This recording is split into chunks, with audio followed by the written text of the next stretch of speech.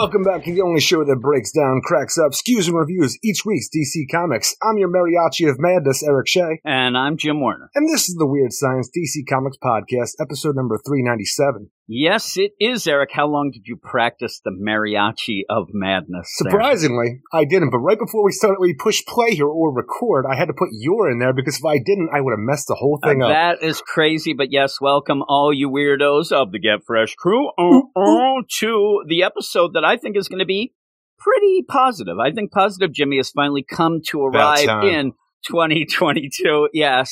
And with that, a lot of people upset about recent news and things like that, and even me getting a little depressed about the overall scope of things at DC. But this week actually has me excited, but it is the books that I was already kind of excited for. But still, I'm not going to look a gift horse in the mouth, Eric, because I'm pretty positive about this week, and I'm excited. A gift horse is. No, I do not, though. As a kid, I told you at one point that I did ride my rocking horse with a raincoat and a pocketbook and said, I don't know what I said. I think I thought I was on the prairie. I thought it was. Pocketbook in your Who knows? I actually think that I was so dumb. I thought I was running away from my life there. Come on, pony, get going. You gotta get started sometime. Here I am, and we have a pretty cool deal going on now. Just a little shout out. If you didn't notice, we did have an episode on Friday, the Thank God It's Friday episode that ended up having 4 books on it. It was a little bit too long for me to just call Spotlight, so I ended up numbering it. I'm sure Eric grinded his teeth when he saw that. I didn't see it. The reason why that ended up happening and things like that was because, but you still got this episode right. This episode, when you look, you know what? I guess the thing is, I always look at the Apple Music thing, number, so I just looked at the number and didn't even think it was the Thank God It's Friday episode. Yes. So I won by mistake. And with that, everybody go and check that out. If you didn't listen to it, it's an actual episode, and I didn't want it to get mixed up with the spotlights that we end up having on the Patreon. I think it gets a little confusing. Plus, Eric, I was doing a little down in the lab testing out things is what I'm doing. Little experiments, right? Down in the lab. Kind of weird scientist? Exactly. You did it again, Eric. You did it. But yeah, everybody go and check that out. An episode that we ended up talking about Flash, Deathstroke Inc., Harley Quinn, and also the Aquaman, what is it? The Aquaman Deep Green Target. Arrow Deep Target. So yeah, if you're wondering where those books are, they are on the regular feed in the Thank God It's Friday episode 396. But we're here to talk about a bunch of things. And one of the other things then is to talk about where you can go and find us when you're done listening to this, or before if you want. I'm not going to tell people how to live their lives. Right now and find us you places. Can go over to Twitter at Weird Science DC. Follow us. We'll follow you back. You can go to our website, WeirdScienceDCComics.com, where we have reviews for all or mostly all of the issues that come out each week from DC. Caveat. You can also go to our Instagram at Weird Science Comic. Eric drives me nuts every time. And also our Patreon, patreon.com/Weird Science, where you can help us out for everything we do here on the regular feed. Plus get tons more, Eric. All right. And one of the big things is the Thursday night Patreon Badass Pick of the Week Spotlight, right? That one. And it was this week. Badasses, the Get Fresh crew, ended up picking Wonder Girl number 7 and Superman and Robin special number 1. Kind of a big deal if you're a Super Sons fan. Wonder Girl is over. I may have wanted something a little more, and I do have to say that I usually defer to John Wayne as being the Super Sons guy, and I proposed something in the podcast that I thought we could go with, and he said that would have been the best thing that he's ever written, and it would have made him cry, Eric. There you go. How about that, Eric? Take that, Eric. You've been patting yourself on the back. I'm a rightist, I am. No, I'm not. But with all of that, if you want to blame anybody for having those 2 books, or every week having the 2 books on that Patreon-only spotlight, it is the badasses that you have to, kind of yell at, and here they are with the badass roll call, Eric. I do it every time, don't I? Yes. I'm Jim Werner, and I'm here to say that I go almost every day. Hey, we're going to start with Nader Tater, Eric, a new badass. Nice. Shout out to Nader Tater. Ronnie G Comics and Pop Reviews, so do I. Ted Probst, I Love Punchline. Seriously, Eric. Michael S., Forrest Polly, Cam, Joseph Watchsick, Matt Razor, D-Man 3000, Lady Abby, and Lord Andy.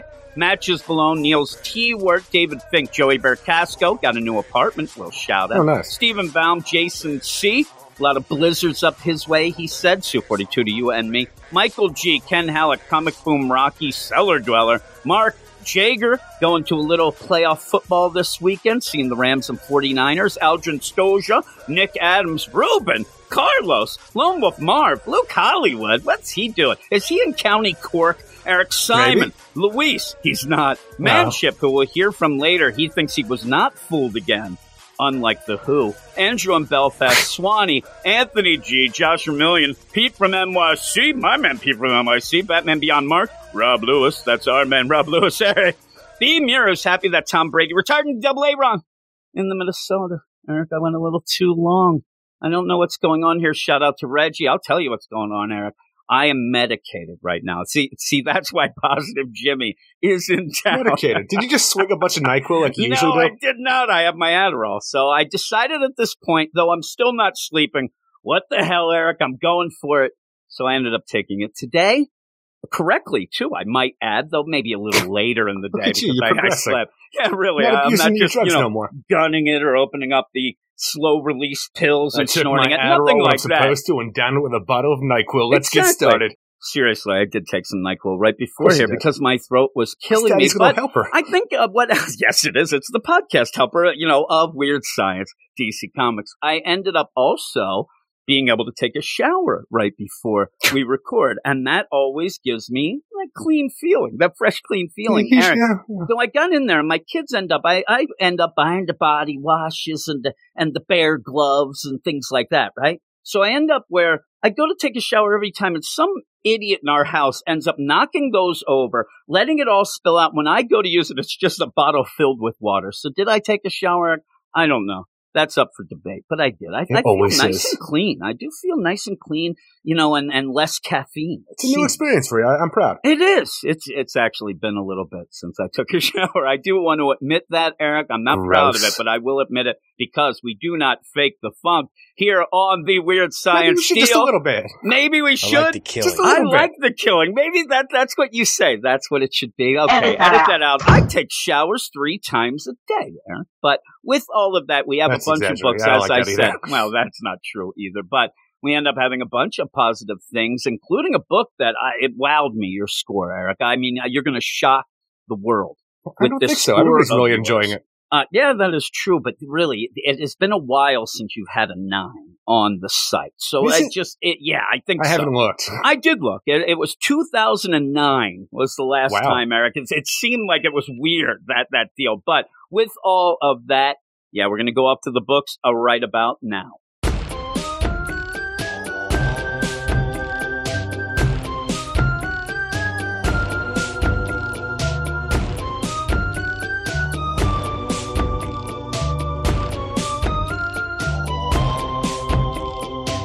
They built a tower for the crazies right in the middle of our town.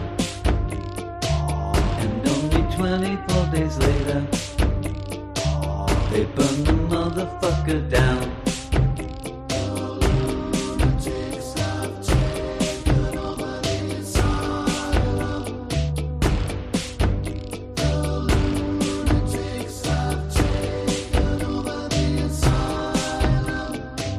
They say that hindsight's 20/20.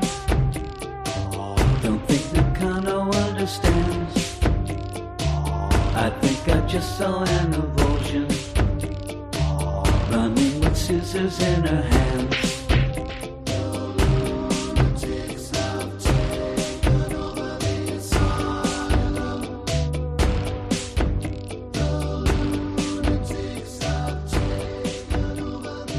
And here we are, Eric, and it's part to start off with some meat and cheese. For meat and cheese. Oh my God, wrong turn. The meat and cheese here, and yeah, we have a big section here with Detective Comics, Action Comics. I know you like those being paired up as they are, and also Justice League. Oh my God, I like Justice that as League, well, right? being paired up with those on the week that it comes out. Yeah, and because it's the a huge book that you love, but these are the big books. The flagship books. They are, Eric. They are, and we're going to end up starting with the Batman Detective Comics number 1050, and that's where you get the Lunatics are taking over. Not quite yet, but we see that maybe the Lunatics have already been running the asylum. It's not an Eric, asylum, Jim. as It's a tower. Get into this. It is a tower. It a doesn't tower of rhyme power, with tower. maybe?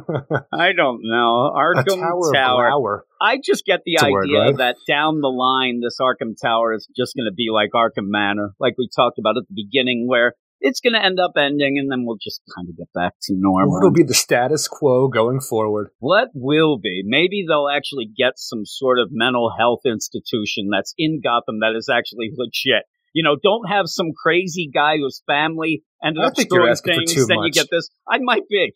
I mean, first off, Nakano, if he's in charge, who knows what's going to go on, Aaron? That guy, he's not seeing, things 2020, as they say. Oh, my goodness gracious.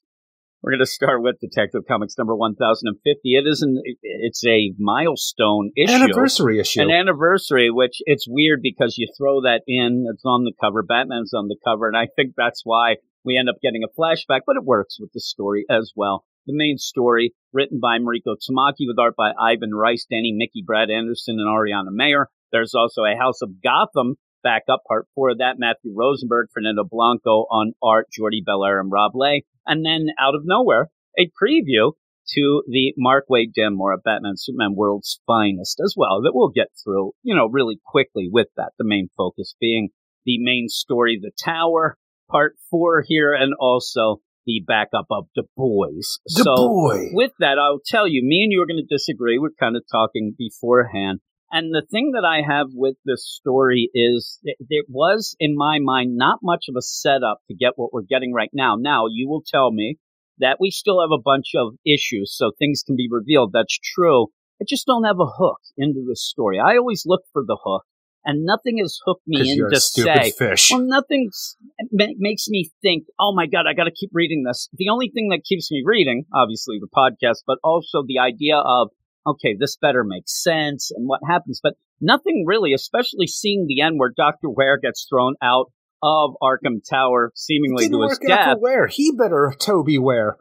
So with that, I don't know why. I really don't know why I need to keep reading this with bated breath, because I'm not. I'm just here each time it comes out. It's weekly, very weekly. And I end up like, okay, so we got that. So it's nice with the beginning here, where you do see a bit of a flashback to No Man's Land, and you see Huntress in when she pretty much, proved to Batman she is worthy, stuff like that. When the Joker was coming to steal all hope from Gotham on Christmas Eve back in Batman number 574, right at the end game of No Man's Land, when he was going to assault Officer Petit's freaking, a group of people that he brought together. And it would be the next issue of Detective Comics that followed with this, where the Joker would then kill Sarah Ellis and pretty much turn himself in. But this was, like you said, the issue, the flashback here, where Huntress really did prove herself by standing her ground and being willing to be killed by the Joker to make sure that everybody in the compound that she was at was safe. Can you say the officer's name again? Petit? Yeah. I believe it might be Petit or I don't know. Petit. But I like how I've never heard it said out loud. The weird is there's a letter. There is a letter, and I was going to bring that up when we talk about Lord of the Rings. There's a letter over at Marvel who's Petit, they pronounce it, but I like Petit. I do like Petit. Petit. P-E-T-T-I-T. Yes, there it is. But I'm not saying I'm one of those spellologists. Exactly. Or I'm not a talkologist either. So when we end up where you have this going on, and it does tie in. I mean, Mariko Tamaki's doing a good idea of showing Huntress is... Oh, even the art here, flashes back at as a really good flashback to what we had actually going on in the book, yeah. And I read it. I read that issue. I figured that that's what you were telling me, that I had homework to do, and yes. I read it and enjoyed it. So reading this, going from the idea that Huntress is plagued, haunted by did they say that have an editor's note where this came from this? No, they did not, which really is actually should. Shocking. They should, and it's on the... Especially for being a landmark anniversary issue. And it is on the app. It's Batman number 574. Yep. Yeah, everybody should go read it if you have the app. Now, again, that'll make people mad outside of the U.S. It's right at the end of No Man's Land. How many 30 issues tie into that there was kind of thing that goes jumping back and forth. But it's right at the end of No Man's Land. Yeah. So you get a overall narration from Dick Grayson talking about the Bat family, talking about how a lot of people made the choice to become vigilantes and also to join in. And Huntress is a little different. She has her own deal even before Batman. Also a little bit more brutal. And brutal, and also saying that she's a lot like Batman herself, where she doesn't like to ask for help and things like that. And that does tie into what's going on now. And when we go forward with this, I'm going to try not to argue so much with you as I usually do. Oh, the good. idea that Huntress is having these Jolly visions, Jim. having these nightmares, where it is actually mouth monster visions from Hugh Vile, stuff set up in the Detective Comics Fear State leading continues, into Jim. this. Yeah. So could I use my song? Maybe I'm not You going to say end up no, where but I like the one you have currently. yeah, so when you have all this going on, you do have Huntress really having some problems, and they do want her to get help. Where I differ from you is the idea that they are already investigating Arkham Tower. They're very cautious and even think that Dr. Ware is not on the up and up, or they wouldn't be doing this. And then to allow, and you'll say, you can't just allow, like, it's up to Huntress. But even her, she's smart enough maybe to not go into an experimental Arkham Tower that they're already investigating to get treatment. The big She's thing, also gone through a lot right now and is losing her mind and really just wants help no matter where it comes but from at this when you're point. going, I mean, why can't she go to the sanctuary, Eric? Everything happens there is great, right?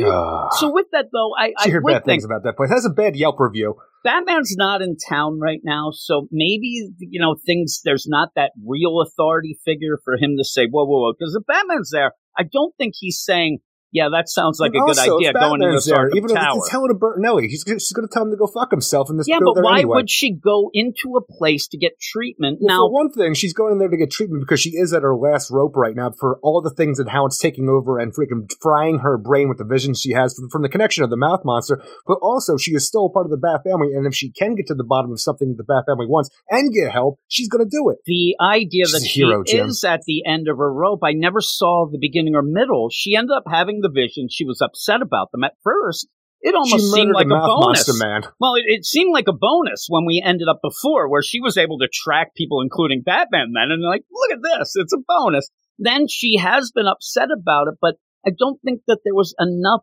information of what exactly these visions were from, for, whatnot, to then jump into here. It's just me, but I hope that we go forward and get more explanation of how these things, because she's pretty much saying right now that she sees visions of anybody who has a mouth monster still, when we were led to believe there were no more. Well, that's and the now all reason of a sudden I like it's thrown this. in here. Because it is thrown in here because you and I are speculating on what is this, just her weird psychic rage connection? Now, that doesn't make any sense because this seemed like it was broad and anywhere, but now in this issue talking about the idea that is still going on because she was confused because she thought with the death of Hugh Vile and his mouth monster that it would all end with him, but it's still continuing on and she doesn't know why. And why, though, wouldn't they, instead of, I got to go get help, is Arkham Tower going to be able to help her when there's already mouth monsters out? I think that she would go and hunt down the mouth monster people and try to stop them. That would stop it. No, she was doing that, and she murdered that man. Well, and they already said, too, that at points in this run up until here, everybody was cured. They had the cure. They had it out.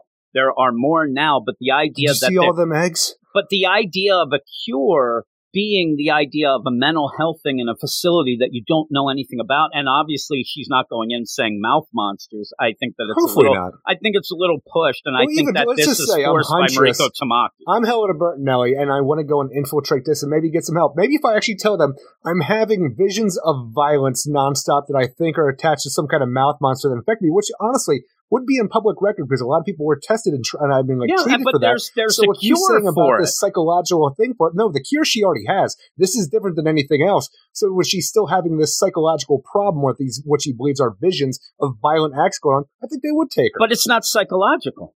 It's actually physical. She sees these things and they're real. If she showed up, and maybe that would be the if I place. saw stuff, I'm saying I think they would say it's psychological. No, but this is, like you said, on public record. She actually sees the visions and goes, and there's a guy there. It's not psychological now. It's real. Well, she has a mental connection to things. Yeah, but that, again, that's, we're playing wonky science here, but a mental connection. This would be like me ending up taking LSD and I think I'm a chicken, right? That's not a mental health problem, even though I'm delusional and think I'm a chicken. There's a flat out response of me taking LSD. Here's the cure. Don't take LSD. If you still had visions after this initial exposure, I think it would become that. But if I ended up having visions afterward that I was a chicken and I look in the mirror and I've got feathers and I'm a chicken, that's what these aren't just visions. She's physically seeing out of people's eyes. It's beyond anything that they could give her, in my mind, any sort of cure, except for they got to get rid of these mouth monsters. It's still a mouth monster problem, which is a medical problem, not something where she is seeing things. And if she went and she says, oh my God, I see this vision, this guy's violent,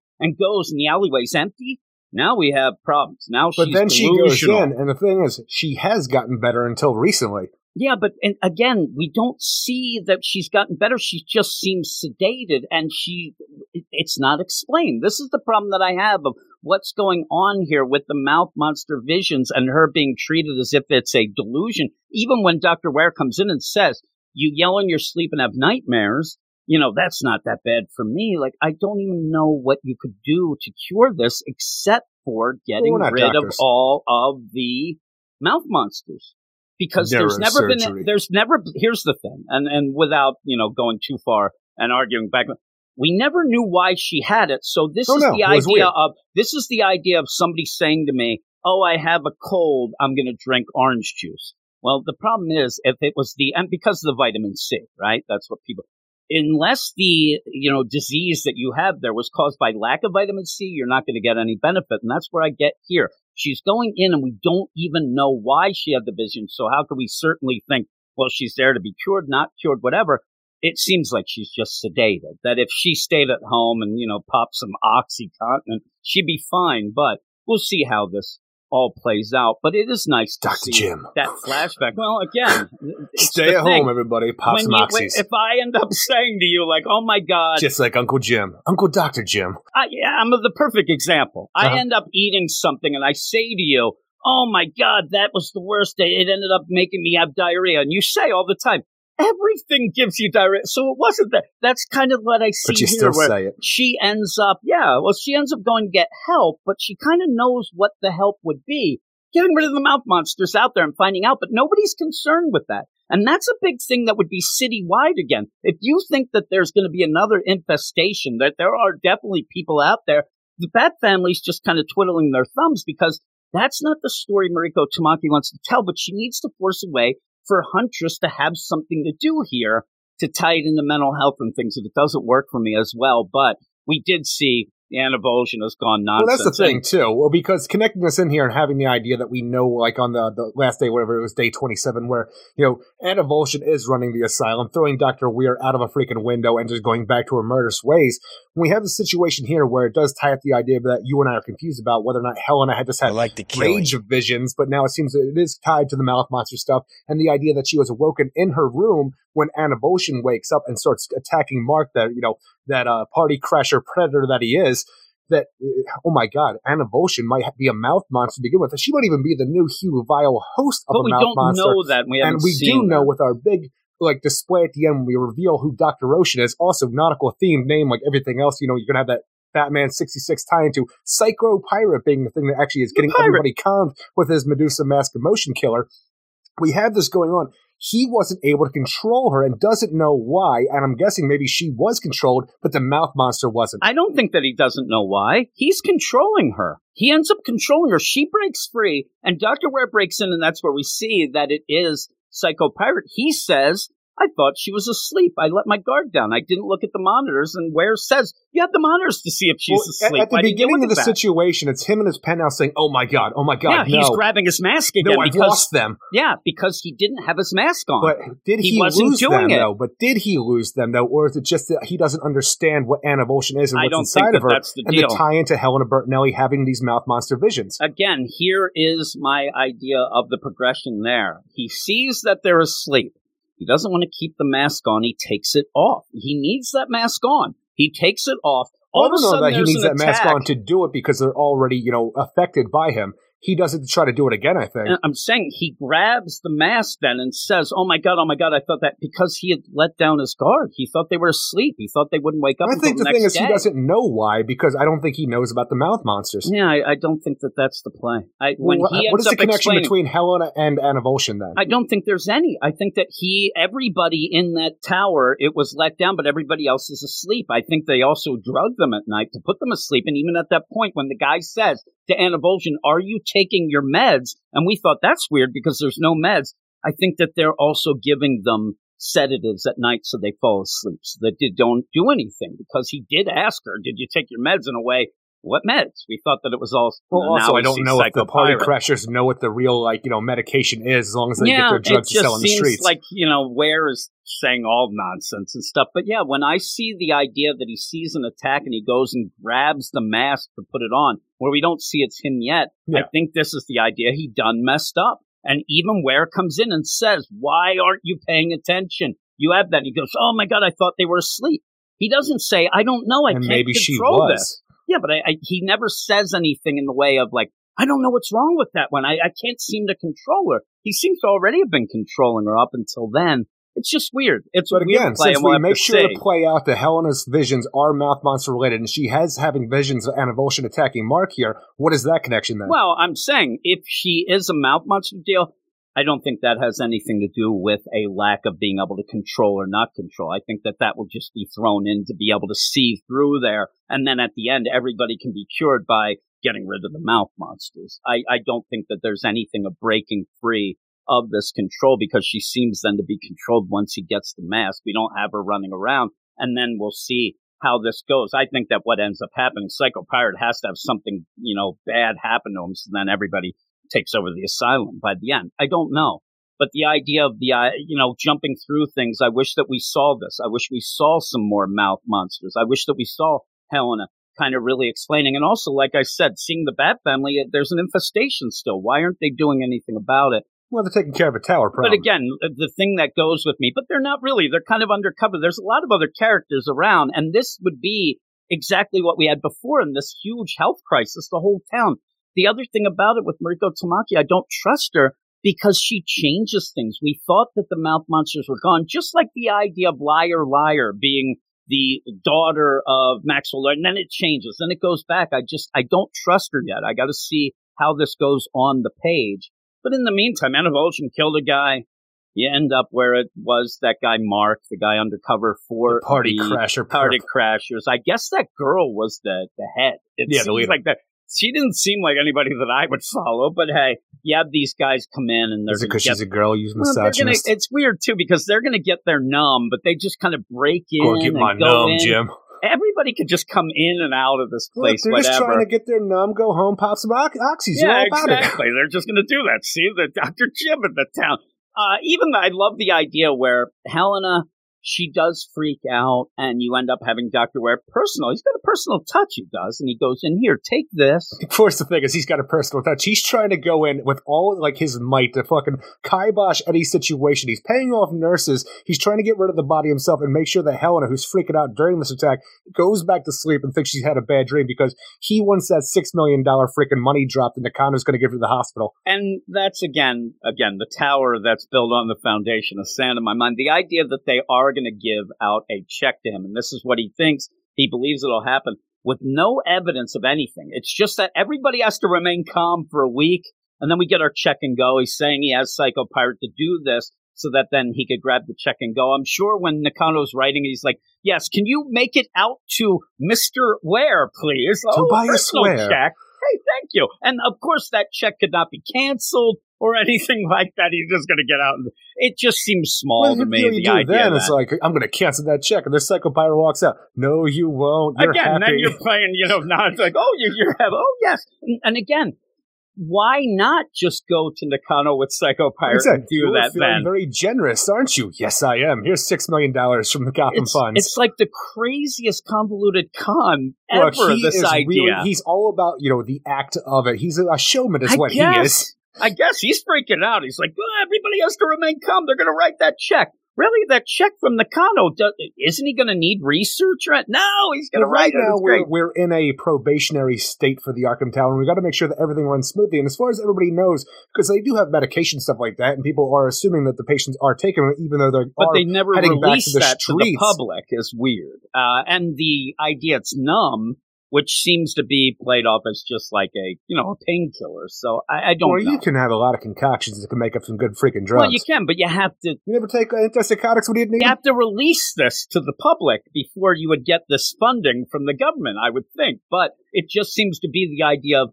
everybody's calm. Everybody's nice here. I mean, you can have the biggest con where all these people are all into it. It's a pyramid scheme. Hey, everybody will stay calm for a week, and then you can go kill him when I cash my check. Just a weird idea in my mind overall, and that we know. Well, maybe if it was a week, but if it's a month, that's too much to ask. Yeah, just the idea of it, like, we kind of know that it doesn't work out for Ware, but also his big game here is to get this check. It just doesn't feel as big that I would usually think of something with an Arkham Tower in Gotham with the Bat family involved. I don't know what I would rather have. Crazy nonsense with, hocus pocus. I don't know. Well, even the idea where we do have the big reveal, the Psycho Pirate is the mysterious Dr. Ocean, the silent partner to Dr. Ware here, who is controlling everybody instead of giving meds and stuff like that and actually helping anybody.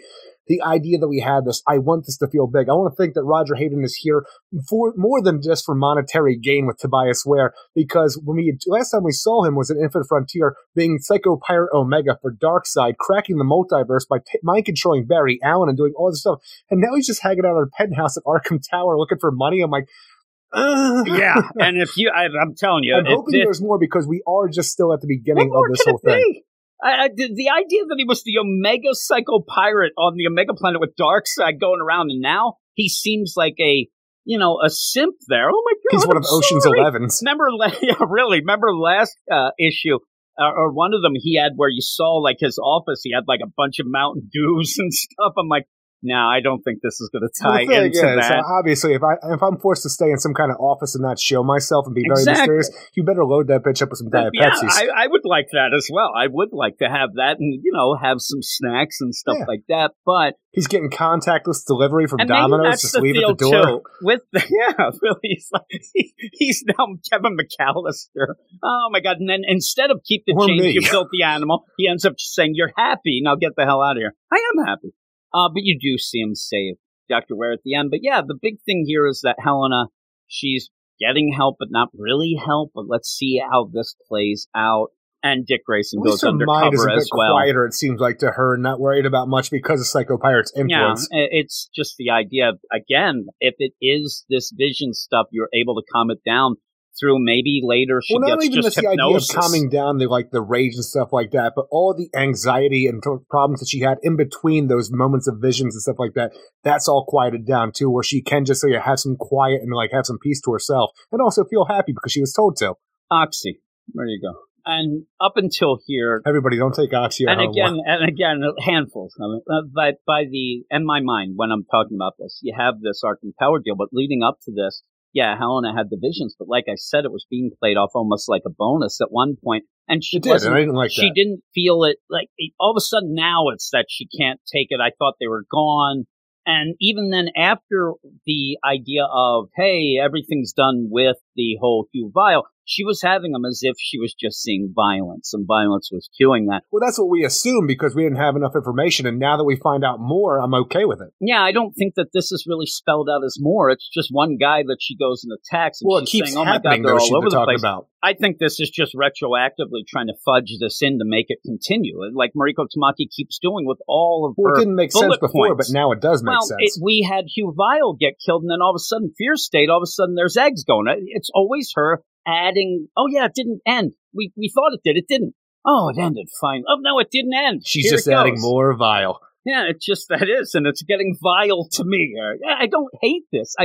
Nothing is getting me in except for the idea of you're retroactively continuing your stuff. Just Fear State, we said. She didn't want to be involved with it, so you ended up continuing the Mouth Monsters again when you had thought they were done. That's what she keeps doing. Every story just continues this. And you have it by the end that, boy, I hope Huntress gets some real help after this, because this ain't real help, and she's got to do something. Maybe Anna Volshin is the last Mouth Monster. I think, maybe, because she straight up kills the one guy, but where's the Mouth Monster when they kill him? Where is the mention of it? Well, we better get this and tell the authorities. That would have served well for me. The idea, hey, call an ambulance. He's dead. We don't need an ambulance. Well, we better get somebody here. Well, when the majority of them died previously, besides for Hugh Vile is like the master one of it, pretty much just seemed like the eye worms came out, and I don't know how that worked, and they just it didn't do anything.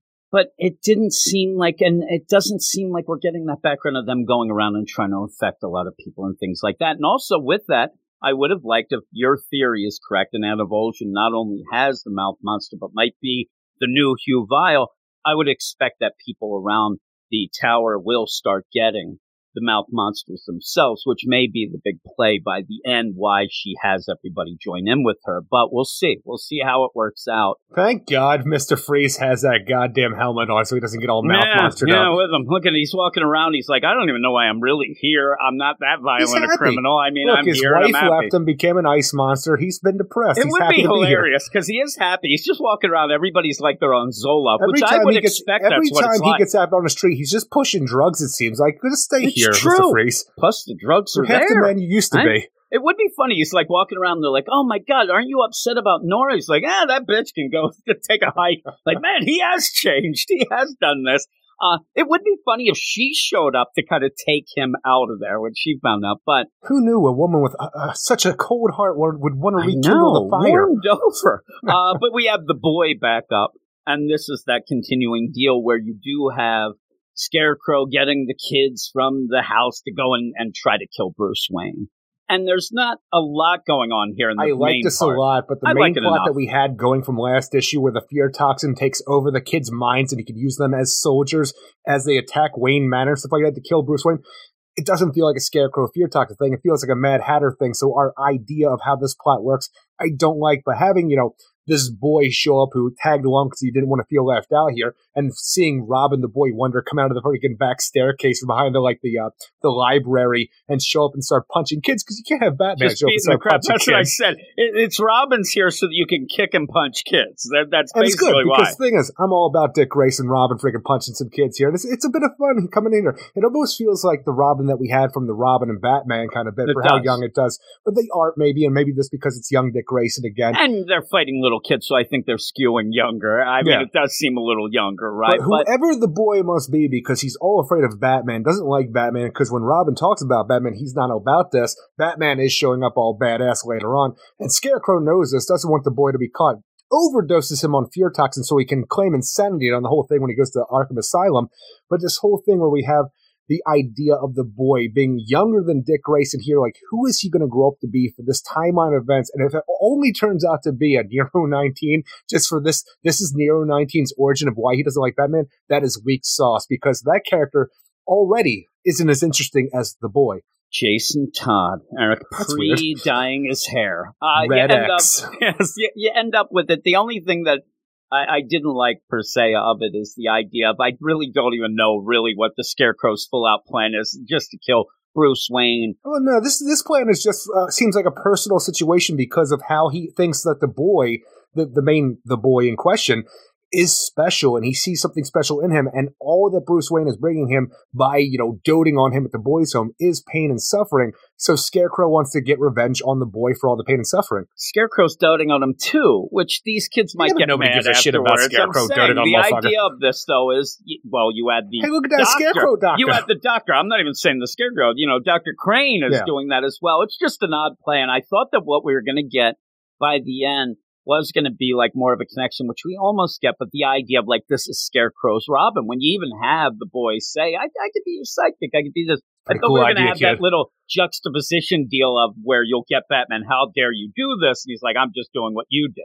I learned from you, Batman. It's such a weird idea to odd. have, though, because we know Scarecrow's origin is not this, unless we're retroactively changing things at this point in time, because Batman sees Scarecrow getting away, and he says, Scarecrow, stop.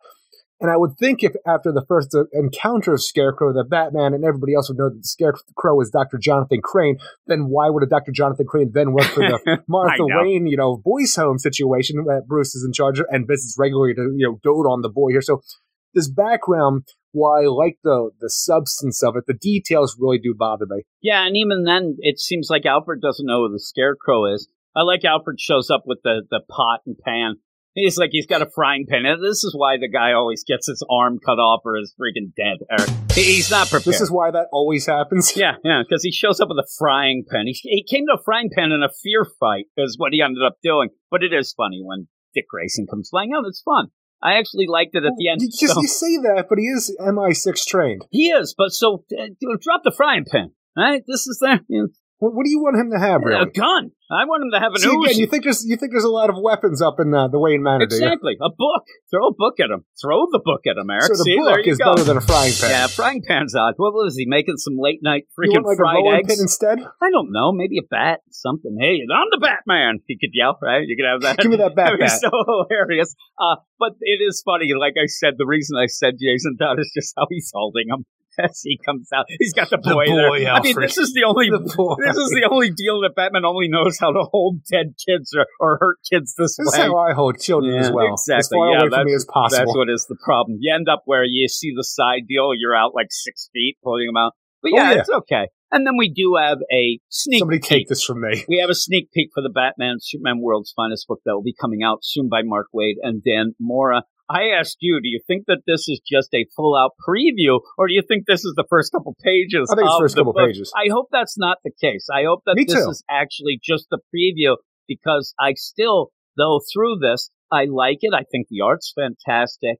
You said to me, and I agree, maybe they think that people are not so hip on the Metallo anymore. Well, not even just the Metallo. When you have Metallo show up as one of your big bads here, and Metallo and Poison Ivy, which is a cool dynamic, and we are luring Superman out, so Metallo, who usually uses his green kryptonite heart, can actually do something different here and stab Superman in the heart with an injection of like liquid red K to see what's going to happen. I'm like, that's amazing. I want to see that. Yeah, but that's when cool. you actually use your page space to say, man, I'm Metallo, and I have a heart made of kryptonite, a green kryptonite, but this here, it is red kryptonite, and who knows what will happen, because every time someone, a Kryptonian, is exposed to red kryptonite, the expositionary manner of dialogue felt so out of place, and felt so forced, I'm like, you really are worried that people don't know Metallo Yeah, or I Red think K. they are. And the thing is, they might, because neither have been around for a long time now, but the way it's described is so not natural, that it feels really off. I'm telling you, you almost get the idea that it's going to keep going and like, hey, by the way, if you read The Year of the Villain, I'm not the Metallo that ended up falling in love with it. Like, it just keeps going. I think that this might be the idea of an Everything Matters. Let's explain that it's kind of going back to classic. Well, even with that, I'm just saying, Metalverse, after that whole thing, we rebooted the universe post-Death Metal, Metallo can be back to life, and I'm okay with it. Exactly. Yeah. So I think, though, that they're afraid that people are going to be like, I don't understand and you kind of get an explanation. Though a lot of it, like that Red K deal, did feel like somebody explaining like their own joke type of deal. So it fell flat instead of seeing Art's like, great. oh my God, that's awesome. That's cool. The explanation, you're like, okay, buddy, we get it. I mean, We why are gotta you saying turn this? Superman into some badass And monster, then though. at I'm the all end, about it. you see a bunch of things going on, and you get what looks like Magog at the end, and that is I don't something think it's that, Magog. yeah, I think you don't think there with that No. that helmet on. It looks exactly, and that's Mark Waid's deal from Kingdom No. Come as well. Because I initially thought Magog as well when I saw it, because that's, where your mind goes for certain things like that. But it didn't look the same to me. We'll see what that is and if that is the case. But with that ends the deal. It got me kind of like, all right, I'll dig that. No, I the think thing that is, it as looks long as great. we're not so over the top with our exposition about what everything is going on the scene right there, like, if it comes out as a natural way, because everything I saw here, Poison Ivy, Metallo teaming up, the World's Finest doing stuff, and then over like a larger threat in the background, and Superman possibly becoming a monster man. Love all of these things, and the art looks great. It's just the dialogue that these characters had at moments really threw me off. If I'm thinking and I'm hoping, where I said, I hope this isn't the first couple pages in there, because I I hope it's think not that with that, you have a couple pages, and I do think they're like, okay, we got a couple pages. It's jam-packed. I mean, it's jammed with everybody yelling and saying things, and maybe that's why. And also, I don't know the time frame here. Is this Tim Drake years ago? Is this Tim Drake now? Is still his Robin and stuff like that? Because with what we have, this does feel like it could be something from the past. Yeah, I think it will be something up like Tales of the Past type of deal in my mind, because of Superman being there. I think they'll spell out that this is when you have that World's Finest. A lot of times it is like, greatest hits and things. We'll have to see. I don't know. We'll have to see when it comes out, but got me looking forward to it. I'm in. Overall, what would you give this? I like the regular Detective Comics issue dealing with the tower, and the idea in here, I'm actually more like invested than I feel like I previously was. I really do like the boy backup, even though the ideas behind what's going on don't exactly impress me. I'm not going to count the Batman, Superman stuff, but overall, I like the art throughout this whole thing, and I am finally invested in the story and want to see where it goes next with the mouth monsters and Psycho Pirate and stuff like that. So I'm giving it a 7.8 out of 10. Yeah, I'm giving it a 6, and that's up from my score on the site. I did like the boy a little bit more And well, actually, I did like that Batman Superman, but I'm not going to add that in. No, that's but not part of that, I'm not invested in the story at all. I have no. It seems like concern. that's where our oversizedness went for the 1050 was that backup to like previewing Maybe. something else. It feels Yeah, it's weird. weird. But the other thing about it is the way that Mariko Tamaki's dealing with this story and going forward. I'm not even sure that we'll see Helena and anything to do with her for the next 5 issues. She just keeps jumping between characters, going back and forth. So I don't know that is even anything that's, that important that we're going to deal with that as being the main deal. You start doing the Mouth Monster stuff, we'll have to see. We'll have to see how it goes. But the reveal of Psycho Pirate seemed to wow a lot of people. It confused me, especially with what was going on in Infinite Frontier. And I know that everybody has the wonky timelines and things like that. You could do it. But the idea of having Psycho Pirate here seems like it should be bigger than him being, like I said, a simp there involved in the big con of getting a check. And it might be. We'll have to see. I doubt it because Mariko Tamaki never played. She didn't even play with Fear State in the book of a Bat book. I don't think this is going to tie into Dark Side and, Infinite Frontier and Omega stuff with that. I think that would be a real weird swerve. But with that, I'm still not invested. I still don't see anything here of why I should be excited or involved in this story, and we'll see how it plays out. I think that the jumping through time is something that is that's a little bit sleight of troubling hand in my here. mind. Look at this going on when I don't really have that, and it gets a little bit troubling. Like you said, it's neat seeing that Dick Grayson's there. He's fudged some, Dan papers Smith. and stuff. Dan Smith is involved. Janitor. So at least we have him in as well and find out how he did that. So with that, we'll see. It's one of those, I'm not going to say this, that, or the other thing until I actually see it on the page. So we'll see as it goes forward. But we'll go to the next book, which I am impressed with, Eric, and I am hooked in, which is crazy because at first we weren't. What is it, Eric? Action Comics number 1039, written by Philip Kennedy Johnson with backup by Sean Aldridge and art by Riccardo Federici, Lee Lowridge, and Dave Sharp with backup art by Adriana Mello and Hi-Fi. Yes, we are War World bound, and Superman is doing his best gladiator impersonation with OMAC and Steel. It's just that he's, still trying to act like Superman and not an actual gladiator because he's taking a lot of hits to the head. But for some reason, even with the Red Sun generators that are emitting the radiation out from the center of Warworld, he still does seem a little bit too powerful to me. It does. He's like, they keep saying, like, you can't block an axe with your head. I'm like, no, he shouldn't. I agree. Maybe he shouldn't be, but he is. I'm with that. I don't think that's the case either. I'll get everybody mad and insane here. I do not like Riccardo Federici's art at all. And it's a style thing. I never did. But with it ends up doing exactly what I say is sometimes with an Alex Ross art. The art is very impressive. It pulls me out of the issue a bit because it's a little different than what we're used to. But when you get art like this and the way it is, it feels very static. And usually you get a narration-heavy issue like you do here. So with that going, I think it fits the gladiatorial deal. We talked about that. Oh, you yeah, even said it. I very think John Carter of Mars or freaking like Conan the Barbarian, which with what we're dealing with, I'm like, yeah, this fits for me. Yeah, it fits. Now, with that, though, we're at part 4 of this, and it almost seems like you kind of, take a little breather here, which maybe some people need it, but the idea of the narration, instead of seeing things, just to go with the idea, yeah, he's fighting in the gladiatorial deal. So you thought we're taking a breather here? Because the thing is, I actually because felt we're like not actually seeing a lot of things for the in this here issue and that now. we're actually taking our time, like for a lot. That this is going to be a long thing. Not like a breather. I'm like, we are expanding on the situation that we're going to do. Like, we're stuck here for a while. We're going to know and improve upon everything you thought you knew about Warworld, and for all the problems that I might have had previously, like the idea from when Mongol and Warworld first showed up previously with Martian Manhunter and Superman. We've referenced these things as more of ideas than actual things of what happened in Superman's life to show you these different things, and even the rituals involved within the center of Warworld, where you have a species, and the last one to die is then, exalted as this last thing is going to join its people, but they all died in the praise of Warworld and stuff like this. Like, we are taking time to really expand upon what we thought we knew with Warworld, Mongols, and such like that. I'm like, we are doing a deep dive. Yeah, that's what I call a breather. Because we ended up having full-out action, Superman beating the crap out of people, Mongol yelling and screaming, and then we stopped to tell almost like a story time deal and have something where, okay, those are called details. I think it's time out. Let's not, we're not going to really advance the stuff with Superman. Yeah, we're going to show him fighting, but through a narration. Let's take a time out a bit to tell you a bit more about Warworld and the down below things and what's going on. I think it's 100% a breather from the full-out action that we ended up having.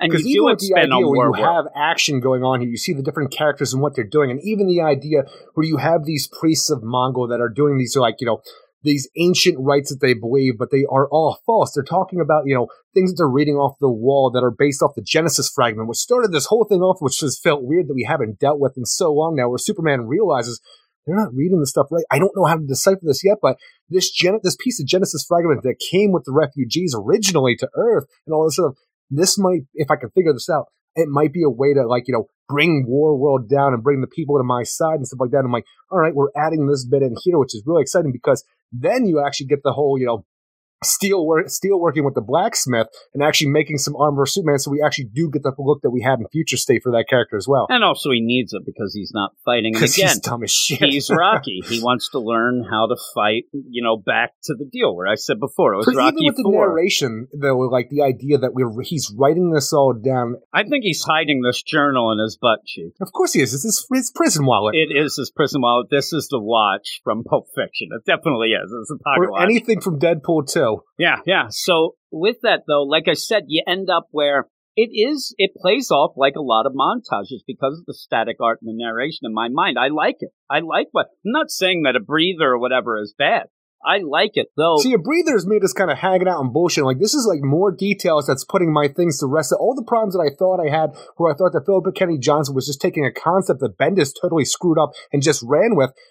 It does seem like he's actually thought this out, and everything that all the interpretations that we could say, like, this is what happened with War World or Mongols before. He's talking about this as through the eyes of Clark Kent and Superman from what we've had previously, like stories heard. It turns out this isn't true. Yeah, and again, I isn't still true. don't think that that's not a breather because he isn't really doing much. He is sitting around talking. He's talking to himself. He's writing in a journal, and you're getting an expanded type of mythos deal, but you're not really dealing with the story mainly of what we're there of him fighting and trying to do it. You're getting a little more explanation of everything else. And it does, in my mind, because of the art, take a little time to do that, which is good. I just don't know. And me personally, going into this, I don't really give a rat's ass about War World. I'm being quite honest. If we go through this That's the entire story. No, I'm saying, but it's not really. It's Superman trying to free War World is what I'm here for. I'm saying, I don't but care. the entire thing is elevating the characters of Mongols and War World to the point where they are actually taken as a threat Well, again. what I'm saying is, I don't know that this makes it a threat. You're going through that he is giving you some flowery, explanation. That's fine. He is showing you this War World deal that we haven't had before, but I'm not that interested in it. I want to see Mongol, and Superman freeing things. He's taking the long way around, and I don't mind that. But it's nothing where I'm going to sit here and say, oh, my God, I've been waiting to see, all this inner workings of War World. I wasn't. I didn't really care. I like it. I like what we're getting, but it's not anything that's wowing me, and I will not be really thinking about this probably a year from now about, oh, man, remember those innards of War World, because it's not really why I'm here. But if you're a Superman fan and expands the mythos, that's cool. To me, though, it ended up by the point with that static art, it did seem to kind of drag on for me at a point. And the idea of the writing where he says, and that's kind of a clever deal. The priests are reading it. I thought a witch priest, by the way, but the priests are reading it. They're reading it wrong. And I don't know how, in my mind, how anything reading it right would be the key to doing anything, because it just does seem like writing. It seems like, and they say, it's oh man, this piece in the back in the day said that Mongol was the best and he's going to kick ass. If Superman says, no, I end up translating it says that, Mongol sucks. I don't know how that really changes. It's going to be his rallying cry for everybody to join in with him, which is fine. But that just, it didn't really wow me. But I do like the stuff with Steel. I thought that was awesome. I like the idea. The idea where we are in some of the inner layers of the War World, and for what that is, it's the oldest, one of the most the oldest captured thing, like the heart of War World. And if it is something like a Genesis fragment that is the same writing from the source, it really goes almost fourth world and stuff like that, and all beyond. So whatever has this talking like this writing on the wall and wherever this came from, while we're going to say, oh no, this says praise Mongol motherfuckers because he is the greatest there is, it could actually be this almost like a voice of God written on there. Like one of the things that Indiana Jones would try to find and, keep in a museum for how important this might be to everybody involved. No, and it is just writing. It's not the fragment itself. Not even the fragment, because even the fragment when it said, like, light ray was our biggest part of the Genesis fragment. Well, what I'm going to go with is the idea of, it seems like they've been worshiping this fragment for a bit. This is the big thing that they're basing this on, everybody going with. Would be the same as if I just came out and said, hey, listen,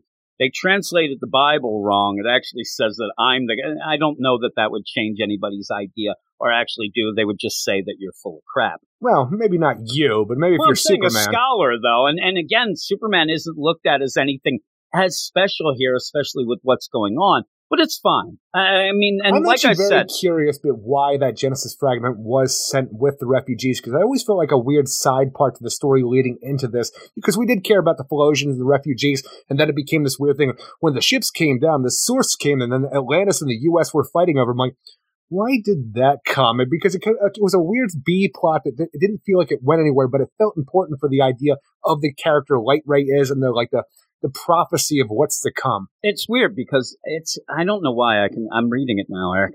Drink more Ovaltine. Oh my God, you have the special decoder. The code. No, and what I'm saying, and I feel like I'm coming off as real negative. I'm not. I'm just saying the idea of this. I know people were wowed, and I think that the way that Federici's art does, combined with this narration, it does feel like it's more important, or it seems like it's a lot more fancy. But some of the stuff I don't really care that much about. But at the end of that, I actually think that this ties in that maybe we're going to have a little Brainiac action. And Brainiac might be pissed off because they definitely seem to be trying to destroy civilizations and things like that. And I wouldn't get an idea. Like Brainiac would find out about this and maybe have an issue. Shit, I bet them guys want to clean stuff up. It's like, all right, Warlord, you come over here. You can consume this planet, make it your own, take all the people.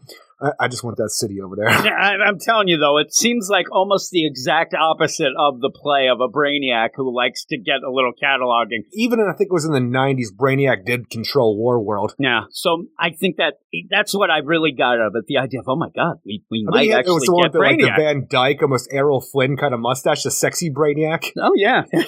Bring him on. And even that, I mean, this issue I do like. Again, you'll hear my score. Not quite as high as yours, but I really do like it because it does. In my mind, it lets you settle down, learn about Warworld, and also see... With setting aside all the problems that I had previously, too, with the way that I thought that Philip Kennedy Johnson was telling the story, where it seems like he has really thought it out. Yeah, but this feels like he did The Last God, and this feels definitely 100% like that, where he does like to deep dive and kind of make up a myth, but he's still making it up. He's still doing it, but it works, it fits, and it's kind of cool. The idea where Superman even says, as this one beast gets knocked down into this pit, the saying, last crow. Yeah, I let you down. I'm going to try to find any of your... And they said the last one, Clark. He's supposed to be the last one, too. Well, that's what I think it's only pointing at. And the funny thing is, when they do that, they're like, no, he's not. But does that tie John in as well? Just like the idea of the Phalosians. Nobody knew about them. Yeah. Even then, you get that too, and it's fine. I like it. I like the idea, but I'm more here to see Clark start training like a Warworlder. He's going to do, and he's got his thing, and you end up having Steel being able to manipulate things and make, a plate with it, though. Because that's the thing is, we have just begun the story proper on Warworld, and I do hope that we do spend a long time here to really flesh everything out and, allow Superman to be the beacon of hope in the darkness and not just have him all right, I'm good now, and punch Mongo in the face and move on. Yeah, do you know how long the story is? I have no idea, especially with the ideas of Death of Justice League and stuff. I have no idea how any of that's playing in. I don't know either. How it's solicited. So I'm kind of worried, but I am here, and I'm here for it. I like it. I'm excited about it. I did see Philip Kennedy Johnson talking about, he were really, I'm pretty sure it was the idea on Twitter that he's talking about Metropolis stuff that he really looks forward to doing, but I don't know when. But the thing is, I'm not looking forward to getting back to the basic kind of stuff with Superman, because I am really enjoying now what we're getting with this and the idea of elevating both the character of Superman, the idea that we always wanted in the DCYOU era, where you have a Superman who's powerless but still is the strongest man alive because of the hope that he inspires. And that's what we're getting here, plus elevating Warworld and making Mongol a threat again instead of just a punching bag that he was using every Bendis thing. Yeah, and the thing is, again, he was used as a punching bag because he'd show up. Even in that last ride, he just got kicked off into the void of space, yelling. And you have this, and it's, it's a lot of pomp and circumstance in my mind, but it all plays out well. I think that it's cool, but Mongol himself, he's there, he's in the background doing all the things, but I really want to see more Superman and stuff like that, and the idea of tying it into, the Genesis fragment, and they didn't end up translating it right. We still have Midnighter going around trying to free Apollo and the rest of his friends. I do think that at a point, because it does look like, you have the Superman breastplate that you end up having, Natasha make. I think that Mongol might have a problem with that. There might be some problems. I mean, he ends up having it there. The minute that he sees still had it. I know that's what gets me though. It's the idea. Again, maybe that more enhances the idea, the symbol of hope in their minds, and seeing him get beat down with it. Yeah, but the minute that he ends up hitting like that thing's being ripped, it's weird. But I like the play of it, and I like the idea, and it's done in a cool way of, hey, I want to, join you. I want to be your apprentice. Ooh, they wouldn't let the clan of Superman do that, but I'll see if I can fudge it and stuff. So you do see that all the people aren't necessarily, hit with everything. Well, they're getting on. They're trying to make their lives on Warworld now as best they can, except for, I say that, but it's also with OMAC, which is my biggest problem with this right now, because everybody else, we know what they're trying to do. They're still with the agenda for the most part, the authority agenda, except for Manchester Black. I don't know what's wrong with him. We didn't see him here, but OMAC is still so ill-defined here. And I know she's angry because the only thing she's here for is that light ray, and she's dead now. That was her entire world, but that was just a few sentences of dialogue that allowed me to know that. And beyond that, there's no other real character traits besides we know she's a powerhouse. But and if Lightray comes back, I think right on board again, or the deal. So and I would think that the Genesis fragment is what will lead to that. I think that's the deal. That's the big connection we had. But is the translation of that, or is it going to be like the Evil Dead? You got to recite from the Necronomicon. So I'm saying it might be. It might be full out. Well, it is the source fragment, the Genesis fragment. So we'll see. Where are you going to get it except for the source? That's true. We got to get to the source. But no, I like it. I'm not that into, the Warworld stuff, but it expands things. It does make things bigger. And for people who are into that sort of deal, that's awesome. The Midnighter stuff I love. And it's very quick, where he's there. He's gathering up the worst of the worst. He's getting the scraps of come on, guys, we're going to join together. Hey, guys, we're going to go kill some people. Don't worry, they're your captors. Yeah, and he's like, we're going to get down there. We're going to do this. You end up having a bunch of this. I love, and we're going to get you off this freaking war world. I will, say the dialogue here. Sayu gongi gong sugarnog sala fugarnong. Did you think you were having a stroke? I did. I'm like, what is going on here? But when they get down to the bottom of that and there is Apollo, that's awesome. That is awesome. Sure is. And I love where it is that page turn when he's like, I know that idiot. We can't break him out yet, but we will. Hear me, babe? And I'm like, does he like this alien-looking guy? What is he doing? And you see it's Apollo. I'm like, that's the babe. Midnighter moved on fast, and he does not have standards. And it looks awesome. That does. And again, my idea with the Federici art is not that it doesn't look good. I say that. I don't know if that's how you pronounce it, honestly. It's not that it doesn't look good. It always is that deal where it feels too static for me, but it works well. In a narration deal like this to give you... Just the tone of the book, I feel it works well. Yeah, it does. And yeah, you get montages of him fighting and things like that, but a lot of the times I was busy, reading the narration boxes and this, the prison pocket wallet journal. It'd be great at the end, he just pulls it out again. I just imagine he's writing it in the dirt and there's no real record. He freaking just pushes it aside and starts writing more. I think he pulls it out of his butt, and then it's, written in blood. It's nonsense. It's he brought a pen up there, too. Earlier, when they ended up, because he was injured, and you have the one guy there that I guess he was the Flosian, say, hey, you got to heal that. I think he actually meant his butt wallet. You got to go dig up some worms, put that in there. I think he meant his journal, not that. So, yeah, because you could get, sick from that, Eric. You could.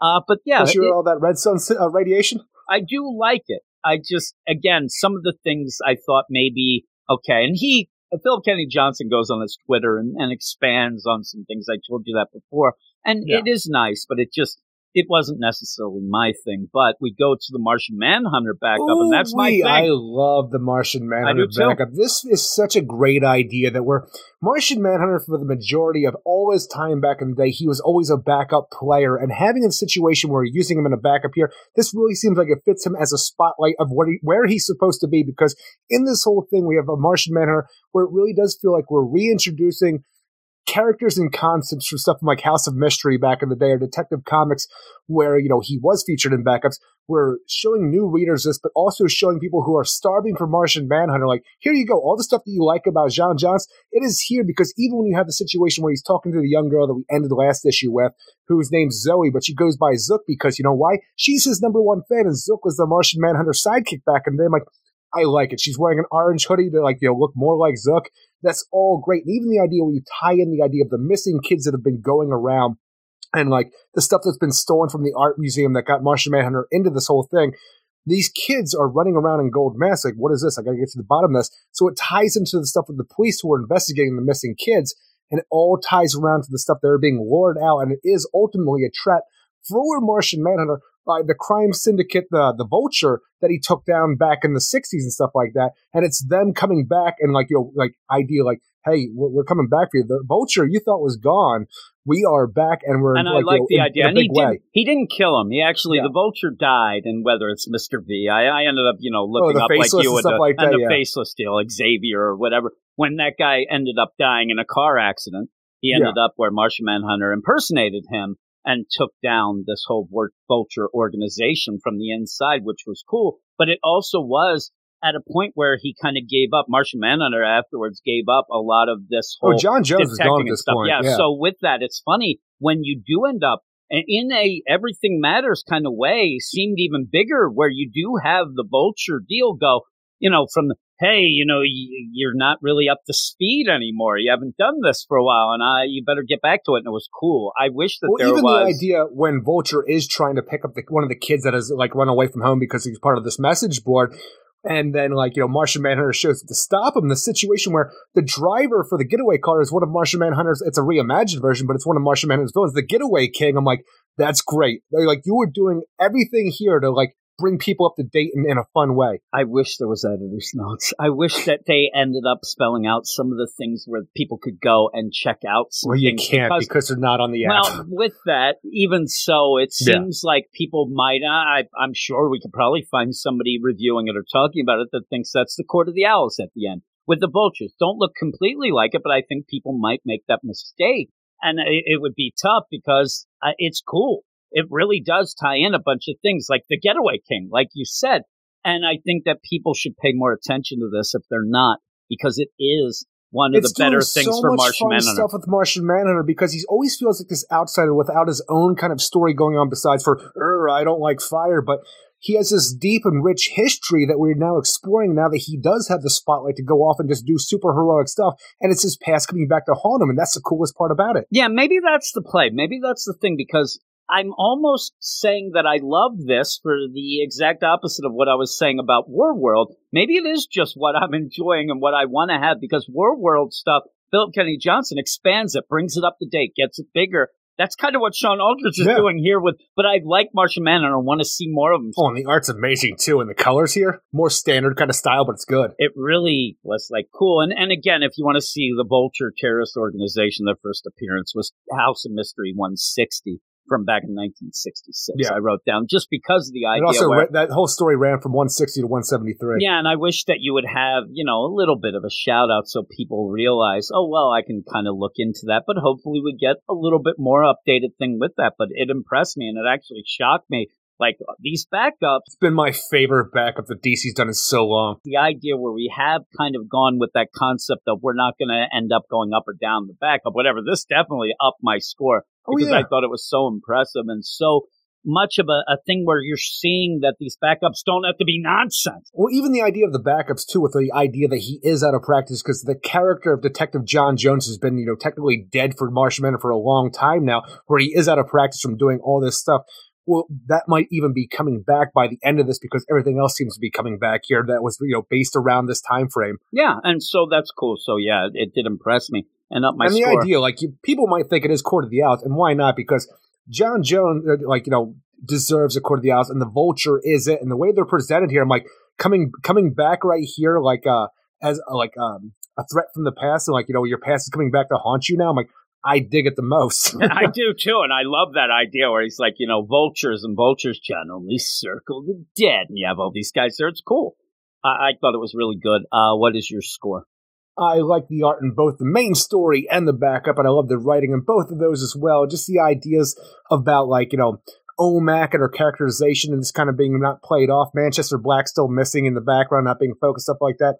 It brought my score down because the thing is, it's not by much, obviously, because I'm still a 9 out of 10. I really enjoyed this, and I think Action Comics is where it's at right now, DC Comics, and it is one of the best books being published monthly. I agree. And I liked it. I liked the art for the art, but as a progressive thing and, panel to panel deal, I think that it does end up feeling very static. That's just my opinion with it. And heavy narration. I think at the point when you got to the bits with Warworld and stuff, I felt like I was being taught a lesson. I thought I was in school, and that never really plays out well with me. But I love the idea with Superman the Flosian, him saying to him, hey, you can't fight like Superman. You're not Superman right now. Hey, dummy. And yeah, he still seems a little too powered for what that meant. Agreed. But at least it's spelled out, and he's going to end up, he says, teach me how to fight like a warrior here on Warworld. I thought that was great. I love the part with Steel finagling her way in so that she can up the armor and weapons maybe for them.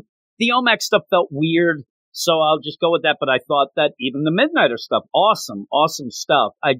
The idea of this really deep dive into the Warworld history and how this Warworld works and stuff like that, I didn't think that afterwards I ended up knowing anything more that was real important to the story for me personally to go forward with it. So I thought that was a bit of an aside bit, but, we'll see how. And we think that Light Ray will be brought back with the whole Genesis fragment and I think it will be the phrase, and you'll see that thing light up and she'll jump out and it'll be awesome. But that Martian Manhunter, holy moly, I really liked it. So yeah, I'm going 8 points. Did I say my score yet? No. I'm going to go 8.8. I actually, as I'm talking about it, I'm like, you know what? I did like a lot more of that Action Comics. It was just the idea of how it was presented with heavy exposition about Warworld. But yeah, 8.8. I'm just a little bit below you, and I do think this is a great book to get. I think it's one of the best out there, and definitely I think that I could speak for you, Eric.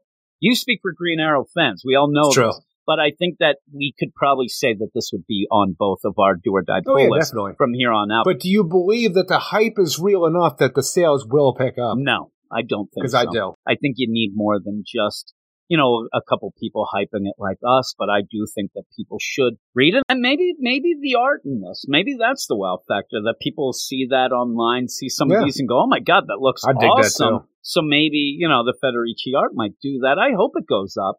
I mean, I wish that every book was selling 100,000, then obviously we'd have a lot more people listening as well, because they'd be all excited and we'd love everything. But with that, we'll go to the next book, which, Eric, I'm not really digging. Look, right? I'm excited, Jim, because it's almost over. We have Justice League number 71, written by Brian Michael Bendis, with the Ram V backup of JLD being the finale.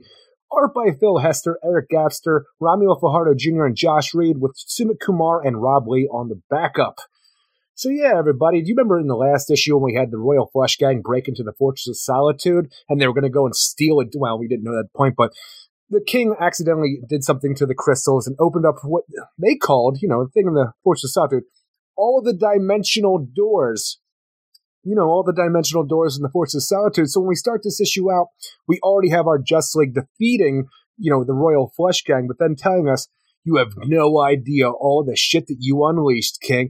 You almost destroyed the world, and it's the biggest threat that the Justice League has ever faced, which just leads to us seeing 3 splash pages of what the Justice League faced with all the dimensional doors opening, where it's just like, Solomon Grundy's and Earth 3 power rings and crazy shit, monsters, Trigon. The biggest thing you would ever consider the Justice League having to deal with at a whim, like just out of nowhere. That's tossed aside just to get back to the idea. Yeah, you done fucked up, King, but we took care of that. What did you want anyway? I wanted a rock. We were going to sell a rock. It didn't pan out. Oh well, off to jail I go.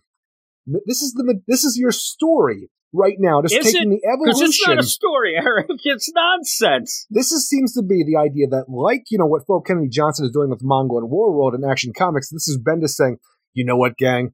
The Royal Flush Gang needs to be elevated to be a bigger threat that the Justice League, actually would take as a threat. You know what I'm saying? And when we have the explanation, it's all just kind of nothing because you start the issue out and they're nothing again. For all the background where they did this and we're going to do Leviathan 2.0 and Mark Shaw thought they were the tits, so he wanted them a part of his world and be their Justice League. And ultimately, they had a guy that allowed them to get inside the Fortress of Solitude because Superman had a rock that they wanted to sell. Yeah, they're basically what it is. Nothing. There's an asteroid that's going by Earth, and they think that if they grab the rock, it'll have minerals that they can sell. So they're going to use the Fortress of Solitude to do it. Yeah, you're going to use the tech in the Fortress of Solitude you don't understand. To grab it, shrink it, put it, and then at one point says, yeah, maybe you won't sell it. It'll be a paperweight. You know what I have to say? Fuck you. This book sucks. It's so bad. And the idea that he was allowed to go this far is ridiculous. This idea that this is our main story, I'd want to think that this is the main draw for anybody who's still kind of invested in the Justice League. Oh my God, what is going to happen between our heroes and the Royal Flush Gang now that apparently they are a threat? Well, they're over now, and the rest of the issue is the idea, you know what, Damon Rose, Leonardo Lane, the freaking brother of Lois Lane, he's pretty cool, right? We need to give him a job and Checkmate. And you know what? Oliver Queen, you've been doing some good stuff, funding the Checkmates of the Justice League. We like you. Yeah. Thank you, Oliver Queen. Thank you for being rich. Yeah, and so with that... While making everybody look stupid. I know really. I mean, at one point, Black Canary, they're like, Damon Rose, that's Lois Lane's brother. What does that mean? It's Superman's nephew? Oh, my goodness. Oh, my God. You just sent women back 50 years.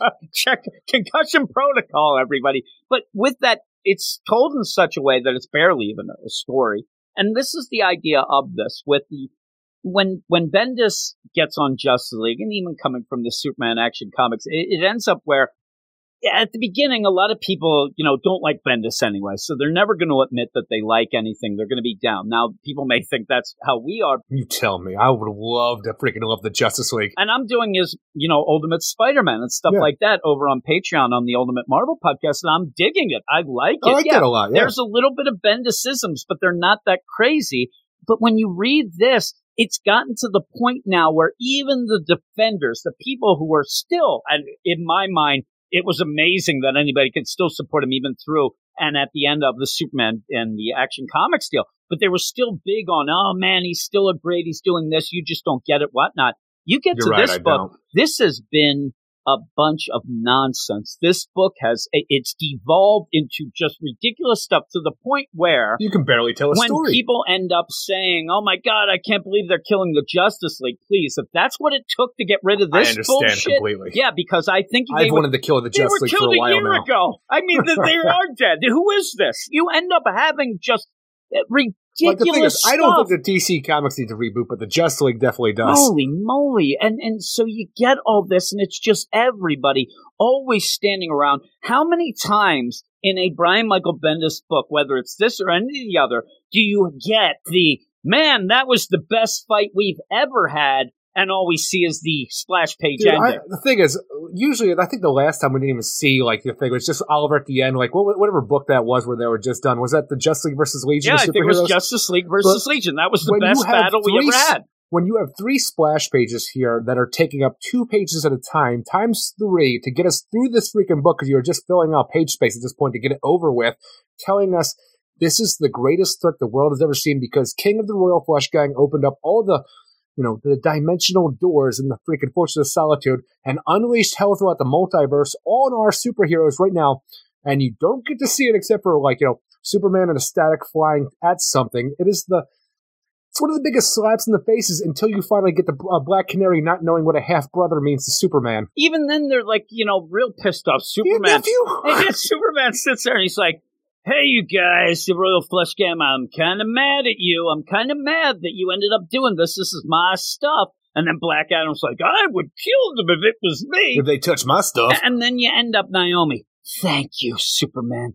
Thank you for being so patient. I'm like, you know what? You showed a lot of restraint and patience here. I don't know if you know this, but you are a Superman. You are a Superman. Now, everybody, and then I love this where Bendis cannot stop, right? The idea of, well, I'm going to need you to get. No, I'm going to need you to get that Fortress back to Bermuda Triangle. Right? Oh my God! God! You're like, please, This was your one time to actually do something right and say, you know what? He just refuses to play with anything that anybody else is doing in the DCU. This is the Bendis Has somebody at this said point in time. anything to him? Do you think that they've said to him, listen, I feel like we've tried, but he's blocked us or ignored us the entire time. He don't listen to us. The idea, please, if he is, the Arctic, stop with your Bermuda Triangle. We haven't done that in a year. And he's still trying to push and that. And we had a reason. We had an event to make it why it couldn't be in the Bermuda Triangle. I had to be back at the Arctic. Yeah, I'm telling you, it's like the deal in Clueless. It's not working. It's not catching on. Stop it. It's nonsense. And yeah, of course, though, you have to have Naomi there to say it. It's just, this is Naomi nothing. Has to tell us how good Superman is. The Royal Flush Gang that was trying to be elevated is pretty much back where they are. Nobody cares. And then they kind of get together, and then they end up, okay, everybody, Royal Flush. Oh, no, we're taken down again. Yeah. Oh, my God, we're there. But the book then devolves as well, and this becomes, a story about Checkmate and how great Green Arrow is for being a part of Checkmate and Justice League and funding all of these things. We just talk about Justice League and Damon Rose stuff, which, again, like we've complained this entire run, all Bendis wants to do is play with his own stuff and not actually do anything with the Justice League book, except for tell you how great his other books are by using those elements. But I don't need that because I've read those books. We've talked about those books. They were garbage books. You showing up here makes this a garbage book. And we talk about sales. That Checkmate, nobody cared. Nobody bought it. It came out late. It was already, pretty much nothing. And now you're pushing it still in what you said is one of the biggest, if not, in the top 3 books at DC. It should be the big book, and yet you're pushing your failed nonsense in it. And it's just ridiculous. It's gotten to the point where it just is way over the time where this should have ever have happened. It's the biggest mistake that this book has had. And with that, we haven't had a Justice League that had that, really big, long run. You had the different things, and when Scott Snyder left, you had a bunch of different people jumping in, out, and whatever. I just need something. And now we have the death of the Justice League coming up.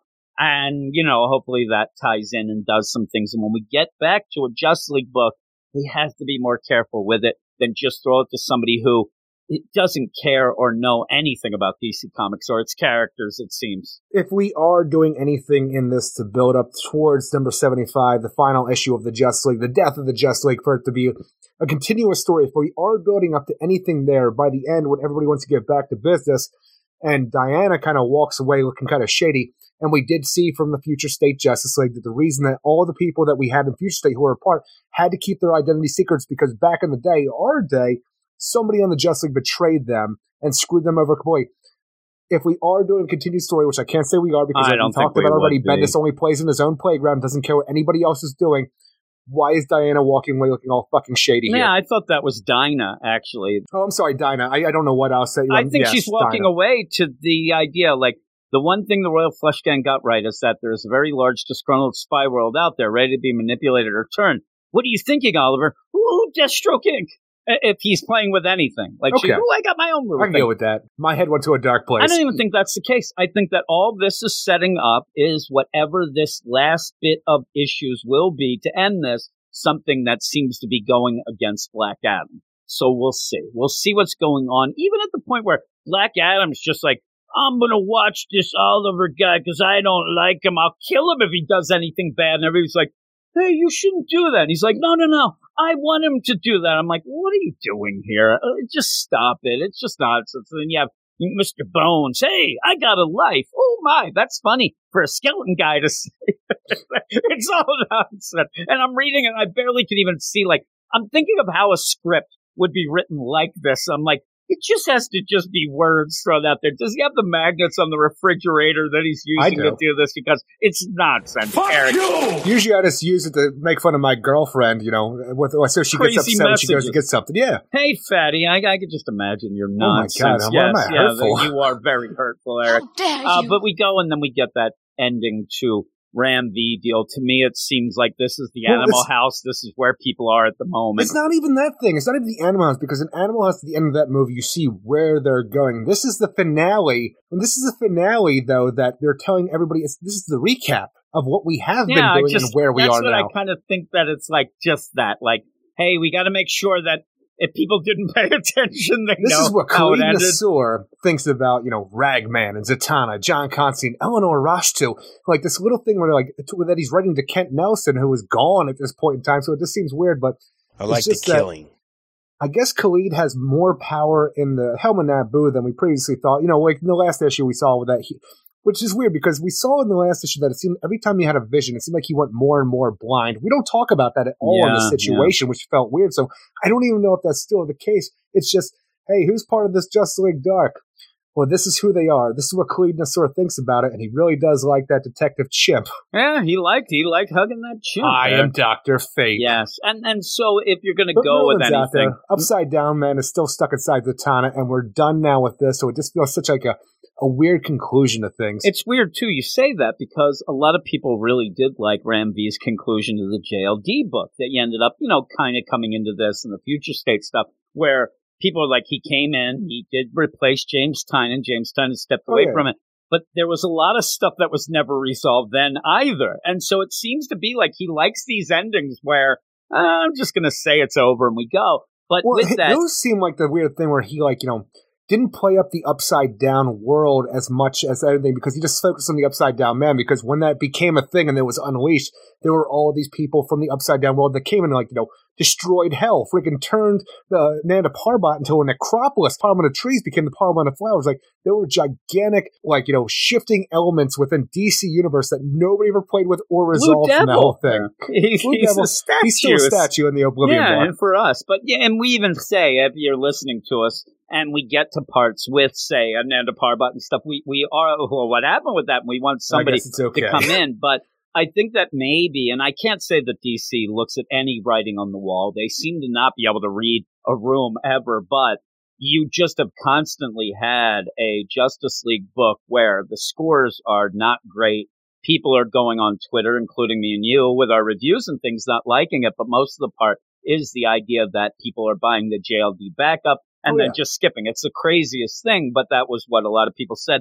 Maybe this is just, hey, we can't have an ending because we will have a mini-series from Ram V down the line. Nothing announced yet, but we'll see. When Khalid finishes his little note to Kent Nelson there, this is just the beginning. And, so maybe there is, going forward, once the Justice League is dead as it is, the Justice League Dark can have an ongoing or a maxi or whatever kind of thing to continue our Merlin story because it hasn't been resolved and it's not going to be resolved anywhere else. And with that, when the whole idea, now this is just what we think, but the Justice League being dead, we kind of get that idea that they're going to kind of be zipped away and somewhere else. And if you're going to do that, you are going to have, say, a Justice League Dark here, want to get and find Wonder Woman if she was involved. So I wouldn't mind that, the search for the Justice League, and then you have a mini-series with the JLD. You could have a bunch of different things going on. Is everybody just going to get zapped by Darkseid's Omega Beams and be transplanted into the past or somewhere else? I think that if it's Joshua Williamson he's tying into things, I think that maybe they get caught in that other side of the darkness with, say, Barry Allen. I mean... The other multiverse? Yeah, and I'm saying this. I have no idea. And whatever could be at that point, we might actually get to a point there. For some reason, though, just with what you're talking about, with the search for this, and I'm like,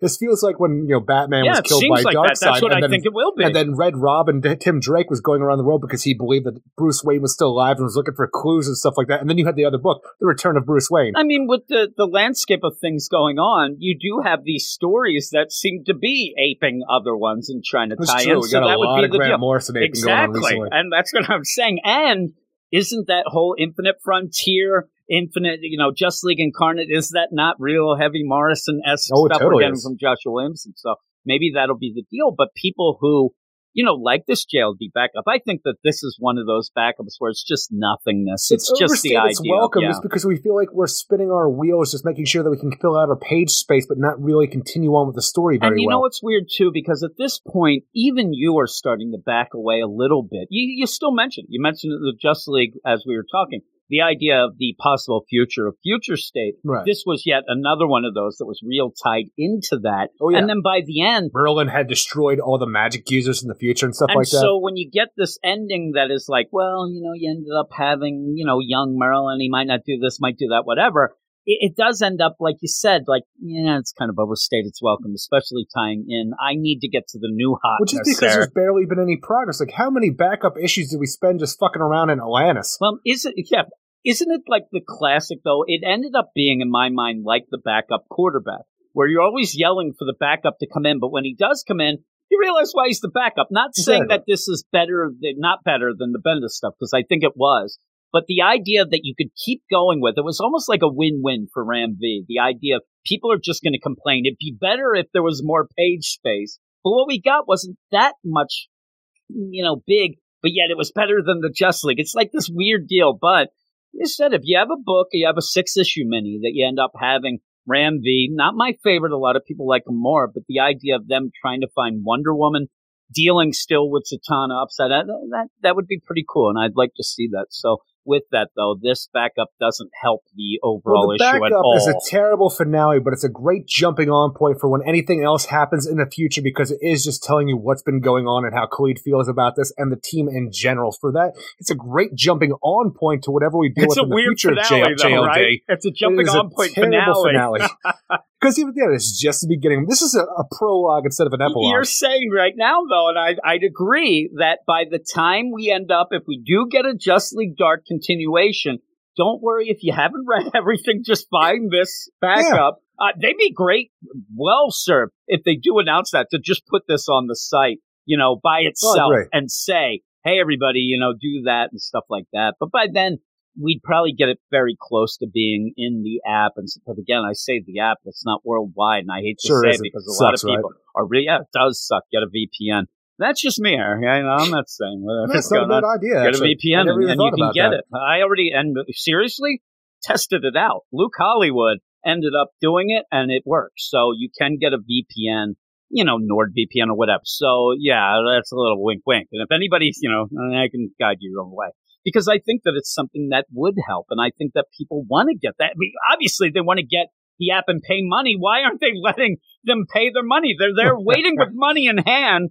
And yet DC just keeps on twiddling their thumbs. And people, we keep saying in this first section, how many times have we said, oh, my God, it's in the app. It's not in the app. It's such a great tool. Like you, a great tool, Eric. What would you give this? Use me. Yes, I will. The thing is, I get that. We've talked all about it. I just ended up giving it a 3.5 out of 10. Yeah, 3 out of 5 as well. And you're pretty much, this is, it's almost like a lame duck. I said 3.5, but I do want to go down to a 3 with you, though. Yeah, you had 3.5 on the site. So you went down. Like, again, I went up on my detective, and you convinced me. But this feels like a lame duck, any sort of deal. You're just waiting for it to end. I think most people are just, screw this, tell me. But again, it's a weird deal to say I'm waiting for it to end, because then you get one issue and they die. So we'll see. Which I can't see wait. What that means. I can't wait. This run has had. It's going to be huge when that issue comes out, and see, that in my mind. It's the next big thing. Yeah, I think that with an ending to get to the next big thing. Legitimately, I think that where people are all upset, oh my God, how can you do this? Oh, you're going to the well again, whatever.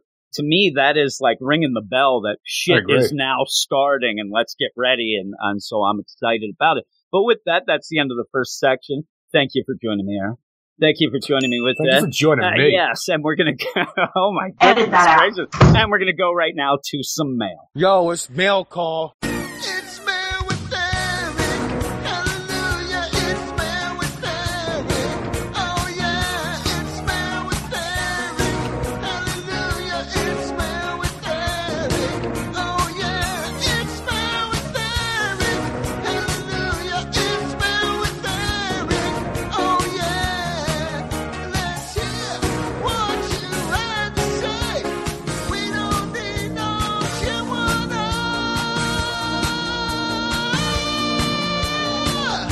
It's mail with Eric. It is Mail with Eric, and you can be part of the mail by emailing us at WeirdScienceDCComics@gmail.com as we come out of a little down moment on the podcast, us not liking the Justice League. So here's a little pick-me-up, Eric. Who else in the Leprechaun say Yeah, we haven't heard that in a while.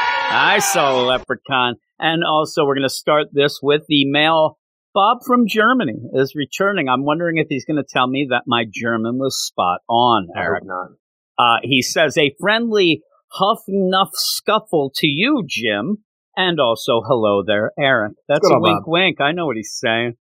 I don't. I first have to apologize. I tried to get an English promo version of Weißen Black Verlag. That's White Metal Publishing for you Yankee Doodles.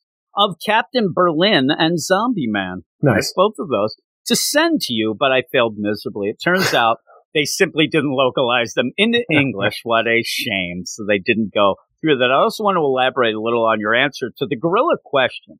Jim, While Eric handled the answer delicately, like a true gentleman, That's right. with deep thoughts and complex explanation, you decided to throw a million gems at the poor animal and declared yourself the winner.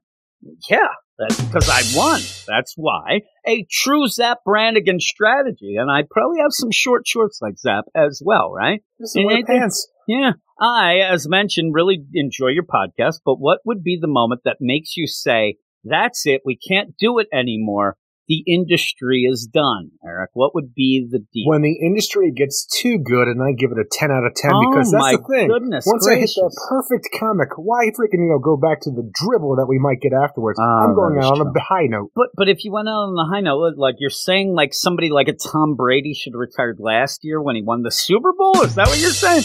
You end up here Is he where... retiring? Yeah, he retired today, they say. So with all of that, though, I would end with, like, if I die. But the idea of an industry standard deal, he does say that he thinks that if you get that canon nowadays is degenerated into a could instead of a must, almost saying like, story over continuity. No, I'm telling you, That if you go deal, back to the so- idea where continuity doesn't matter and people are just going to tell random stories where you have no background on, like, why? Because Yeah, it's you just might nothing be done then. then too, right? You might be done. Yeah, you have to have something to base stuff on, and that might be the deal. And even when you had story over continuity, as Wrong Turn would say, That's the point of you reading still ended these up having things canon, though. month But it after just, month and stuff like that, because you want to continue the story that It's you're true. reading because you're invested in it. now, he says that's what's making it really tough for him to keep reading mainstream comics and pushes me more into a vintage niche like 2000 AD, Eric. Yeah, That's the Judge Dredd stuff. it's a lot of stuff. Plus a lot of stuff.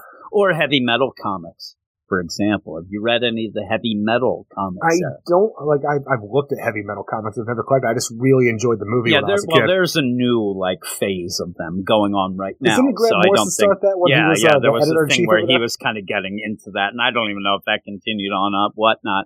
But yeah, you have that kind of deal going on. At one point, My you had dad really liked those mags. at one growing point up. you had the Paybacks, that Donny Cates thing continue as a heavy metal comic, the book that I really like. Says, I hope others feel bad for not writing enough emails to you right now because you deserve all the attentions, Eric. Ooh-wee. That's what he says. Sliders. He says, keep it He up. says sliders. Excelsior, and that is Bob. The next Thank one's you, Bob. Manship. Oh, my goodness. What has he been fooled doing, right?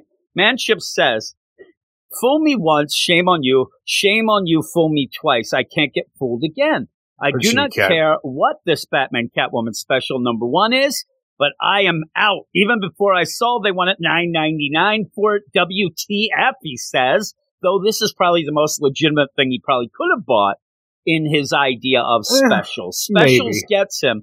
Well, at least he gets caught with the Dark Side special, and it's stuff from 1968 and He had high nonsense. hopes. Well, he did. Well, he says He he's not judged the fooled book again. by its cover. I don't know. You hear anything? Batman's Catwoman special? I don't even know what that is, Eric. So, oh my goodness. It's a The next celebration of is- John Paul Leon. Yes, it is. I was trying to pretend because we're not talking Yeah. about it. But Luis when is I next. looked at it, it didn't seem like it's adding much to the whole dynamic of the Bat-Cat title so far. No, but I maybe think I'm it was wrong. just a Christmas story type deal But the that whole was thing's a supposed to come Christmas out. story. No, it was supposed to come out at Christmas time as well, but it had to be, unfortunately, it had to be delayed.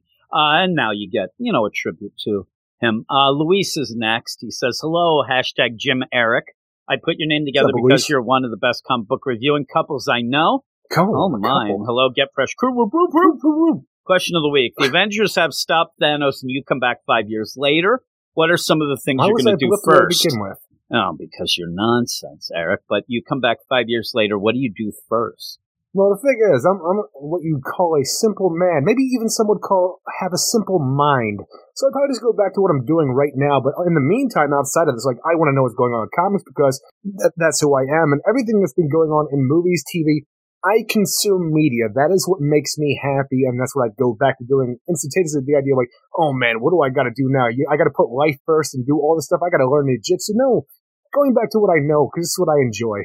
But what do you think would be remaining, Eric, with half the people gone? You But might they're have all had. back now. aren't they? It's all a deal, but they're back with the idea 5 years later. It's not like you're going to just jump back to, okay, we got to get back recording Bones.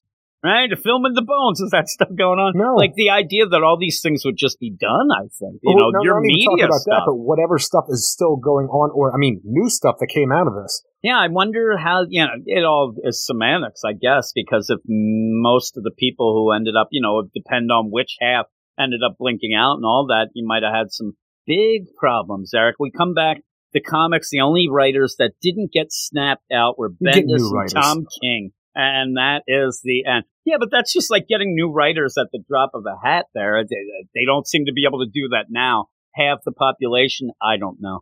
I'm coming back and maybe finding out if I still have somewhere to live and going and seeing if I'd get back and I'd have to kill Tanya's new husband, stuff like Why? that, you know, because I don't, she thought I was gone. She remarried probably 3 days after. I'll find out the semantics of that and I might be a little pissed off, but with that, I'd probably just, That's the thing, is just I kind don't of care wanna about any live. of that stuff, just because I understand. Yeah, I've been gone for a long time. The world's you changed. don't That's have crazy. an apartment. You Yeah. got to find a place. You got to maybe get a job. It's Well, going I'm to be sure they'll weird. give me places to live like they did in the Marvel Universe and the Maybe. Winter Soldier and That Falcon. seems too big a thing for that many people to end up being able to have that.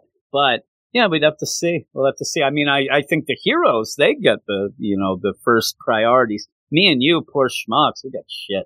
But going on. I checked the stats. Ooh, nobody's downloading our podcast after 5 years, Eric. Oh my goodness gracious. Though my card probably would have bounced by then too, right? We Yeah. wouldn't even have it. No, so. it's gone. Yeah, that's the whole deal. I'd probably just kind of try to see what's going on and see what I have to do to fight my way back to the top. Kill that new husband, Back to the top. right? Yeah. Kind of, see if my family has moved on from me and really They go at have it. now. I'd come back like Jason Todd. I'd come back pissed and just angry. That's all I would do. Did you It'd be come great. back already? Yeah, and well, that's it. You didn't realize there was a step. You just didn't realize, Eric. I've come back, but that is that. But that is the end of Thank you, that Luis. first mail section. Thank you, Luis. Thank you, Manship, and thank you, Bob from Germany. Should we call him Germany Bob or Bob from Germany? What I'm would okay you with like? Bob. Okay, yeah, I like Bob from Germany. I like that. But thank you all, and we're going to go off now to get a 2-part spooky section of the podcast.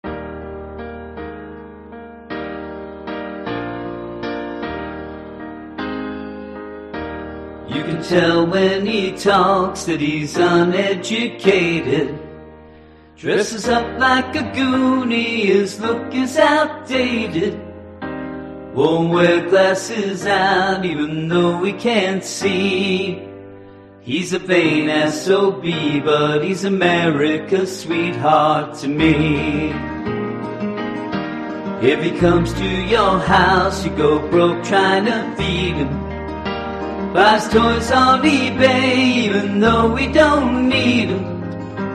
Never eats just one burger, always gets 2 or 3. They call him a fat ass, he's America's sweetheart to me. Oh, doesn't take care of himself. And he might be 6'5", but he's got nothing else. Oh, and he'll never commit. That's why he never does shit. He'll die alone by himself. He talks horror movies, he'll line up a cig. When he sings karaoke, he calls it a gig. On Evine Live, sported a fat man's goatee. His friends all left him, he's America's sweetheart to me.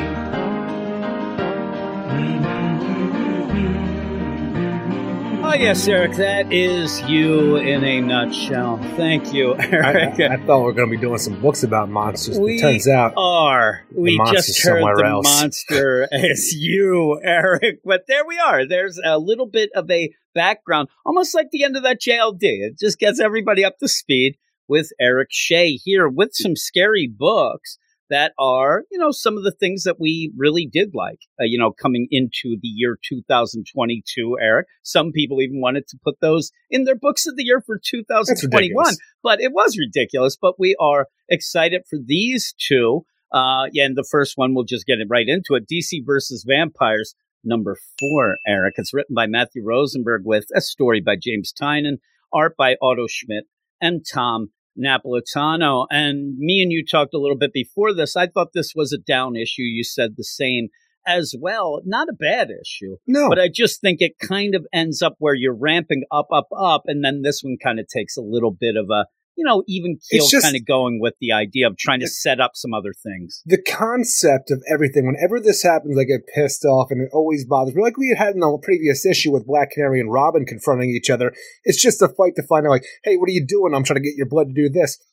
When Green Arrow shows up to the Batcave to freaking, take out Batman, because who else is going to be a goddamn vampire? And, Oliver's eyes and Batman, he lives in a cave. I don't really live here, but the fighting between Batman and Green Arrow, and then towards the end, when the entire Justice League show up, and it's going to be a fight between the Justice League, I'm like, you guys are friends. And if you're not just work friends, you've known each other for a long time. This word, use your words a little bit. Stop using your fist, because it's getting outrageous. That's a hot take, Eric. It's not a hot take. I just want to tell you, hot take it was. Let's see if it was, Eric. It was a hot take. I agree, though. And with that, it plays off almost like that sitcom type of situation where they both think each are vampires. Yeah. They're doing their thing and like, you're not a vampire. You're not a vampire. There is that weird deal where you get some of the little hints and stuff where Batman, he is looking into it more and more. He has some samples. He's gathering some things, which was what Ollie was doing as well. But collect as many blood samples as possible from hospitals, blood banks, donor drives. Batman needs as much as he can. The idea, though, when you have a Batman, let's just say that I can put my problems with this issue aside. Let's say it's like Oliver Queen. The reason he is not using his words because he suspects his friend Bruce Wayne, the Batman of the night, might be a vampire, but he's got to figure out if he shows up into the Batcave in the dark and all he hears, I need as much blood as I can, Alfred. I'm like, well, shit. Funny. Yeah, that is funny. But even so, you almost get back to the deal where Ollie does say the evidence kind of is pointing towards you. It does go towards Gotham, but it seems like he also has something because it does come down to the pretty cliche, well, you are kind of the Batman in the night and stuff, but that is, it kind of feels a little goofy, especially in where we're progressing. But just that idea of everything leads to Gotham, you get a thing where it's kind of like, oh, is it the Joker at this one point and things like that. You still end up wondering, okay, who could be that King Vampire? That is the big thing. Who's the head vampire? Who is the one who's doing this? And that's, that's the mystery while you end up trying to avoid Hal Jordan, Diana also wondering who else's turn and things like that. It starts off, and I do like the stuff with Constantine. I do like seeing Constantine there. That's my favorite part of this, where Constantine is confronted by Zatanna and stuff like that. Zatanna, like we saw in the last issue, is already a vampire, but John, being the best he is at what he does, and what he does isn't pretty, besides for not being Wolverine. But the idea, you have piece of shit John Constantine, who is the voice of reason to a degree, the man who is just using his voice and not his fist, Jim. Like, he's allowing, the magic that he has to just allow them to sit there and talk and protect himself and just discuss because he cares for Zatanna. When Dr. Fate shows up and just murders Zatanna, like we have a vampire, I figure in my mind at this point for the connection that John Zatanna should have, even though she is a vampire, and obviously he's going to screw over anybody he can, doesn't really care all that much about people, but I feel like this would almost put John against the entire crew that's trying to take out the vampires because you just killed Zatanna. The weird thing about it is the idea that John, it's like, this is a wow moment for anybody. Oh my God, Hal Jordan, he's a vampire. I can't believe it. Oh my God. To John, this is Tuesday, right? Yeah. The idea that Zatanna is a vampire and he doesn't, and I like that they play out, not playing the idea of, well, I have my magic stuff and I can turn you back, but he's friends with a lot of wacky people. He just has to make sure she doesn't bite him. Yeah. I mean, and so he does end up having wards. He does end up having spells to do this, but I love that idea that this isn't exactly like the worst thing that John has ever seen. So he still likes to talk to Zatanna. He still cares for her. It sucks she's a vampire, but he might be able to work with this. He might be able to do something, along the lines of not having to kill her. And she even says, oh my God. And he's like, how is it? How's being dead? And she's like, it's pretty cool. Pretty good. And even the idea that he's been dead.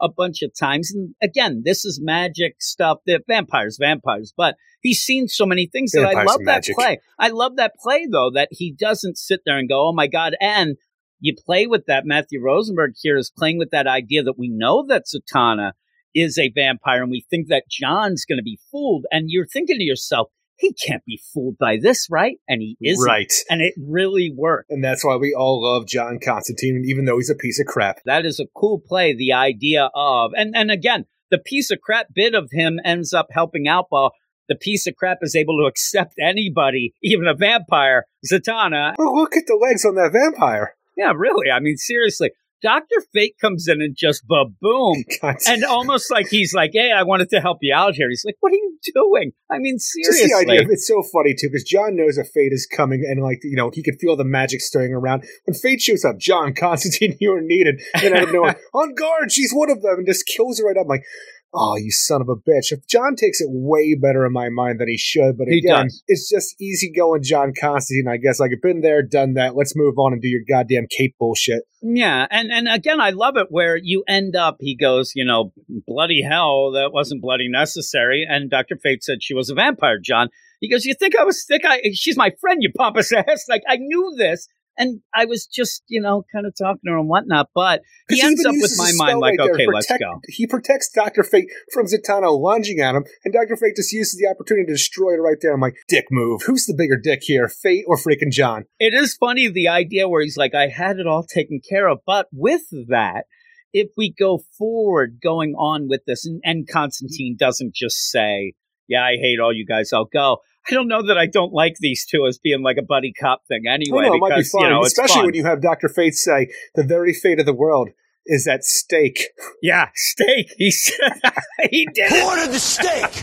And then John says, when is it? It isn't. But it is funny. But yeah, like you said, the big part of this issue is the Oliver Batman. And the thing with that, we pretty much know that neither of them are vampires. Yeah. So that play out doesn't go as well as like we had with the Zatanna, where you're playing the idea that we know that she is, so we're worried about John.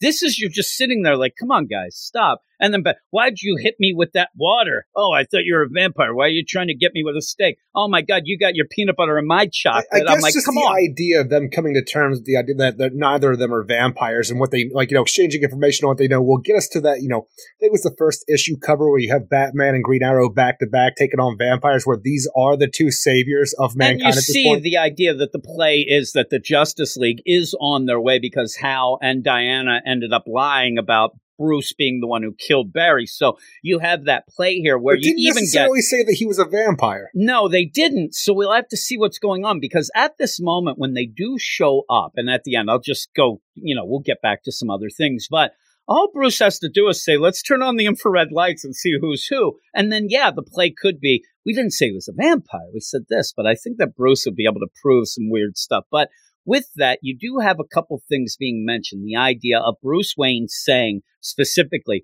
are you going to be prepared? Hal is a vampire. He's the one, because You guys are hard traveling heroes. Come on. Ollie ends up saying, I heard that a hero was switched. Everything led to Gotham, so I figured it was you, the biggest one.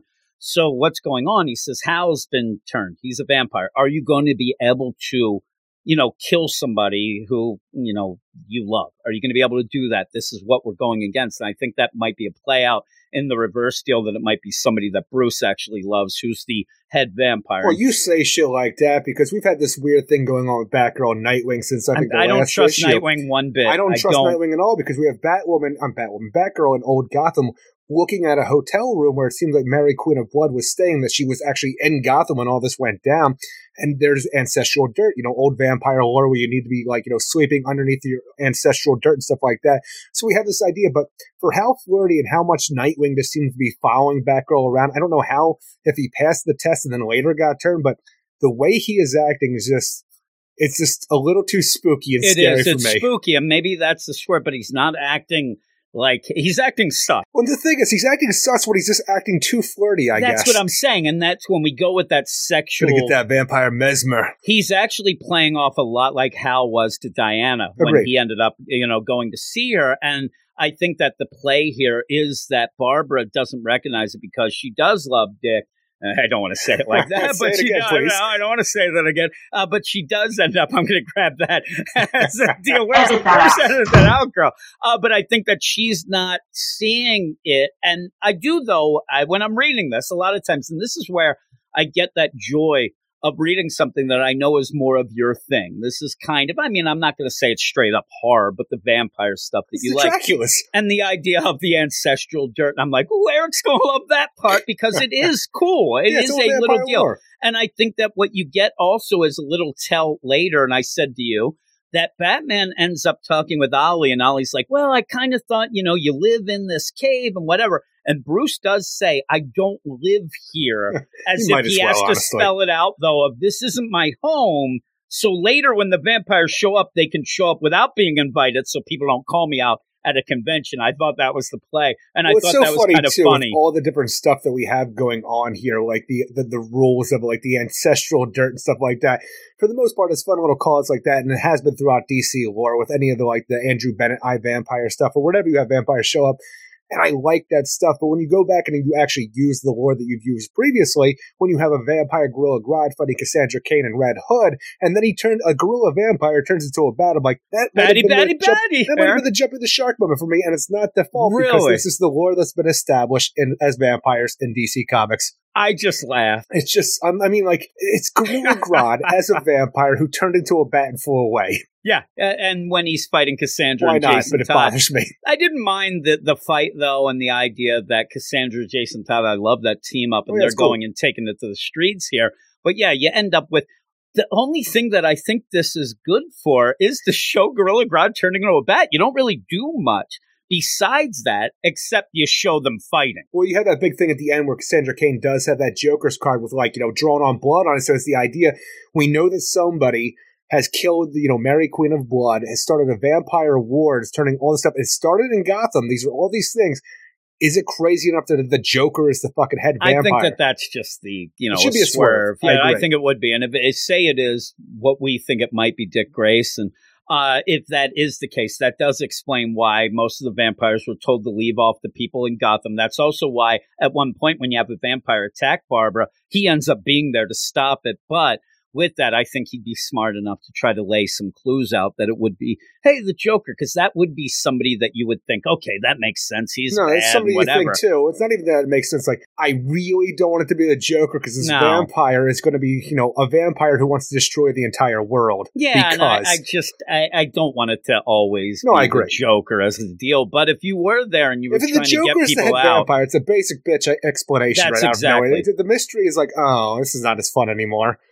Because it's always the Joker. I think a Bat family, if one of them was the Bat, they might pull that to just, that would be the swerve. Oh my God, well, he's the baddest. Right now, because we don't know anything about Cassandra Cain, because, obviously, apparently Batman didn't make her do the test with everybody else, but made Nightwing. But out of everybody we've seen so far, Nightwing is the most sus He's of them the one. all. And the weird I'm thing looking is, at you. Yeah, as I'm writing my review and reading this, I'm sitting there and we're always seeing Nightwing show up with Barbara. Hey, yeah. Barbara. It's like every issue. I want it to become a weird kind of old style comic where the female protagonist like Batgirl will pull out a compact mirror to go check her makeup. Yeah. And then in the background there's no Dick Grayson. Actually, what I want to see, and that would be part of it. But this is a part of how I imagine an old style comic would do it. But what I'd like to see, and even if you did that, I wouldn't mind that. But Barbara if you Gordon does not need to check her makeup while she's being Batgirl. I want to see though that, just like Constantine, that she has been knowing this and she's been trying to get into a position she's where smarter than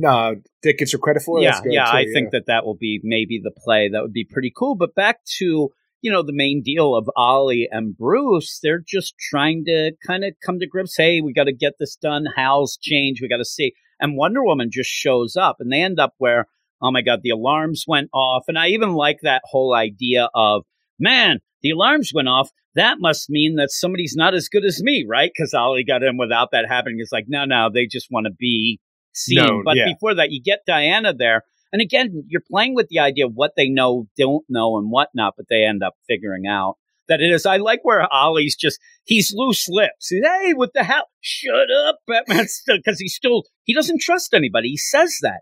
He says, I don't trust anybody, which that makes sense, Ollie. I'm kind of offended. You're like, stop it, Goofy, Ollie. Let's get going. But yeah, they figure out that Wonder Woman has been turned as She's well. one of them.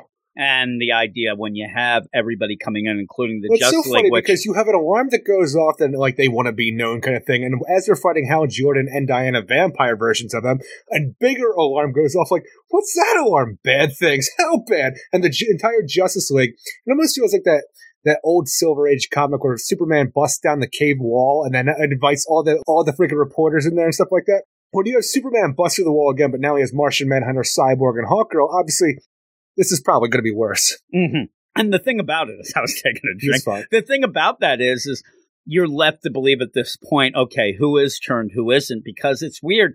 Superman busting in like this is a little above the idea of just being Diana and Hal saying, I think Batman did it. We know Batman did it. I don't think that Superman would quite trust. But again, we are playing like, again, with the Constantine. Are we seeing that people are smart or whatever and trying to dupe people out or whatnot? Or are they turned? Are they not? Whatever. I think the Justice League are still fine, but the idea that the way Superman goes about it, like he doesn't like go to fisticuffs right away, which is great because I hate that. But when he goes to, we're going to get you the help, both of you, and then it leads back to fighting and stuff like that because Batman's not going to be taken. But because Superman and the rest of the Justice League who are here come bulldozing their ass through, you have already started at a bad place. You know, like this is aggressive. It is. And what I thought You're probably was vampires. what I thought was the weird play too is you kind of want to get maybe Ollie. Ollie's a little naive, not like a Batman. When you come in and they go, "Hey Bruce, we need to get you some help." I think that would have been the better play to just center on Bruce because you would think then Ollie would join in with you and do some things. But then he says, we're going to get both of you help, which then shows Ollie, okay, Batman, they're not on the up and up. They're accusing both me and Batman of being vampires. I've already solved that he wasn't. Or at least there aiding throwing and me in, abetting. and let's go. So I would have been like, watch it, Ollie. He's a vampire. And what? No, I did the test, and he must have known how to. Because you would think the idea that Batman would be able to get above it, right? Well, even the idea of the armory that we saw previously when the Bat family came down, where fucking, Batman is decked out to the nines to fight vampires right now. I think that he would have a backup plan where he could say, Project whatever, just lights on, and Well, it's a you even had UV that freaking lights earlier. coming down. Yeah, you even had that earlier with Alfred when he thought with the something code was words, going yeah. on. Yeah, That was a cool, but I mean, like, just turn on the freaking, UV lights right now and fry who's ever a vampire if you can. Now, I'm thinking he's going Nickelodeon slime their asses with holy water. It just comes flying out of the deal, and they're all Who's going to soaked, and say, you I go. don't know first? Because I think, yeah, really, that's what you need. With that, I think that you're going to have another little jokey deal where maybe, Superman does get hit with a stake and it doesn't do it. He's like, really? You thought I was a vampire as well? But I don't think that at this point you'll have Hal and Diana actually get killed. So I think that they'll be able to escape because I think it's a little too soon for that deal. But we don't know who else's turn. Like you said, they're coming in very, very aggressive at this point. But if you all are vampires here, just say they're all turned, right? And that they bit Cyborg, but not on his metal part of it. Hopefully. But if they're all turned, I don't No, think the there's. robot part's about vampire. I don't think at this point there's any reason for a ruse. You just come in and start biting. I mean, if you all are vampires, I think that the idea of at least Superman. Well, that's the thing is, I don't even think that, they think that he's a vampire. I think they just think that he killed Barry Allen. But I'm saying, if they turned all these vampires, then they don't really care, and Hal probably would No, I have agree. told them, the whole idea with it. So I think that at least Superman is kind of couple. We'll see the others and see what's going on with them. Hopefully none of the others are turned, but we'll have to see. We'll have to see how it goes. But they are very aggressive and the fight is on. Also, I did look because I wanted to make sure, when you go, you do see in that last panel, Hawkgirl almost has fangs. It looks like fangs a little even more than, say, a Wonder Woman as they're going. You can't really see any of the other mouths, but that kind of seemed like maybe it's a tell. But we'll have to see. I like this issue. I just think that it's a little bit of a down from what we had No, I in agree. the first three. But It's I'm still a good looking forward issue, to it, but right? it's probably the worst of what we've had so far. With just the way, the amount of time that we spent with Ollie and Batman, pretty much recapping what we know already to a lot of degrees, but also the interaction between them fell off, even leading to the Justice League interaction, which just fell off. And I'm like, you're Batman. I know you don't normally deal with vampires, but you've had enough time now in my mind to prepare for vampires. Well, I would and I'm hope looking that at they you, Dick have that Grayson. here. Yeah, really. Who ordered the Yeah, we're going to have steak? to see. And I'm telling you, I was already thinking last issue that Dick Grayson was acting a little crazy when Batman said to Ollie, you better be prepared to kill somebody that you love, somebody you don't expect. I'm like, ooh, you better look in the mirror. And when you look in the mirror, I hope there's a reflection. Eric, oh my God. What would you give this? 7 out of 10. Yeah, I'm going actually 7.5 out of 10. Again, still one of my favorite things that comes out, and I'm it's a still good looking series. forward. And I think that next issue, besides, Well, shit's going to get real, Jim. I don't want to have a full issue of fighting, but I hope something even more exciting comes. And we're looking for some more stuff that's like that idea of, oh my God, there's an alert, Eric. The idea of it being, just, okay, who's a vampire? Then we move to the next one. Who's a vampire? I want to see more of this story develop, get some sides going and things like that. But we'll move on to the next spooky book. What is that, Eric? Task Force Z, number 4, written by Matthew Rosenberg, with art by Eddie Barrows, Kieran McCowan. Yeah, I think that's how you said it, McCowan. Eber Ferreira, Dexter Vines, Adriana Lucas, and Rob Lee. And we're continuing on with our zombie suicide squad. In the previous issue, we discovered that the man behind what is going on here in the chop shop is none other than Harvey Dent Two-Face. But is he up to any good? We're going to have to find out. Yeah, we're going to have to find out. And the thing is, when I read this issue, I had seen your review, and I was really, really enjoying it. I was really enjoying the interaction between Two-Face and Jason Todd. I thought it's really good. Yeah, because it's really fun because, Harvey seems like he's like, being like honest with what he wants to do here. And Jason Todd is just being Jason Todd. And even the idea of like, that like you are the best person for the idea of the second chance. Like, I understand a second chance. You should understand a second chance. And that's what we're trying to do here. But, with zombies. Yeah, and even with that, he says at a point, we don't really need you, but your name was on the list. Yeah. You might not have been Not the on the best, top. but I thought maybe it's that idea that maybe he has more familiarity with him and stuff like that. Maybe even want to poke Batman a little with this if it gets out, but he does seem on the up and up, and I like that play. Continuing from the Tomasi stuff and the idea of the bullet and the brain thing being going where he is. Like, Two-Face is gone now. It's more Harvey Dent trying to make up for what he's done that entire time. I like this. We've never had this full out spelled out, and I thought that it was so well done. The idea, look at me, asshole. I can't go out and get a job anywhere. I'm Two-Face. I mean, nobody trusts me. Even the idea of saying, look at my look. I cannot go and just get a regular job. I have to do shady things, but if I'm going to do that, I'm going to do it as somebody to do some good here. Yeah, this all looks crazy. And everything's going on. I liked it, though. That, like the Arkham Tower right now, this seems to be in its probationary period of being a task force by the government because, like the Arkham Tower, we can't screw up because we're going to be shut down. But in this issue, you find out it doesn't really matter because whether they screw up enough, Amanda Waller, which still bothers me because she should be on the run from the government, like what we saw in Suicide Squad. She is shutting Two-Face down because they're not doing enough, or she wants to take their stuff and do it herself. Or she wants to take them, and it almost feels like the idea, and I love the thing where, Jason Todd's talking, he's like, I don't trust you. I don't think that this is the deal. Now, the idea of the difference between... a letter. I mean, the difference between an Arkham Tower and this, at least this is covert military government things that's not on the books and, down low. So I can go with the idea of, okay, we're trying to get this and get funding, whatever. The Arkham Tower is a public deal, which gets me. But I love the idea. I don't trust you. I swear to God, this is dear anybody's parents.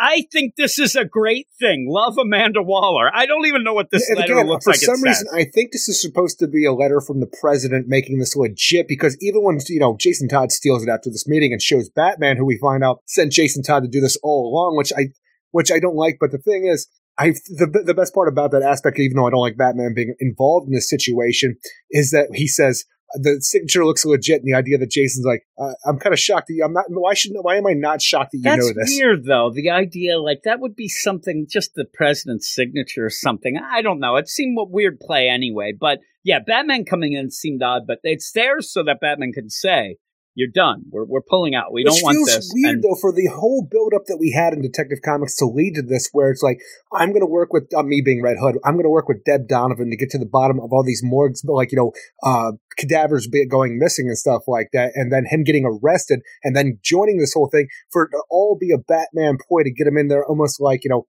was a Grayson thing. Exactly, it an inside man. Or anything we're doing in Arkham Tower right now with people going in and trying to get inside information, or even with Black Canary and the Trust right now with Oracle. Just go inside there and be a plan. This is all we're doing anymore, it seems like. But it just seems weird to get Ted Donovan involved in this situation for that to be the case. Well, what I would say, there's Jason Todd. He's like, okay, I did this. We wanted to get in. Deb Donovan's kind of pushed aside in this, and Batman says, it's over. We're pulling this out. Where you didn't even have Two-Face say, you can't go anywhere. The government thinks you're a murderer, you're on the run. I'm like, why didn't Batman try to change that bit because of that whole deal? But that's the way that they're going to keep him in. But Jason Todd, even without that, says, no. I kind of trust Harvey with this, but I want to see how this plays out. I want to see what's going on and try to, fix things if it's one not. Of those things. But he's still so angry at Batman, and it really kills me. There's still no progression because I thought we might have been getting towards that when he stopped using guns again at the end of his Batman Urban Legends arc that we had before. Going into this, I was hoping that he could still remain closest, but him being told he has to be pulled out of this operation because it's over. We know Two-Face is behind this. We're doing this, and the other thing. It just seems like you can go and punch bad guys in an alleyway. I'm going to make a real difference, and you don't know how this is and stuff like that. I'm like, why do we always have to end on bad terms? And they even end up with a fight, right? And seriously, how many gang members? It's like, how many gang members does it take to screw in a light bulb?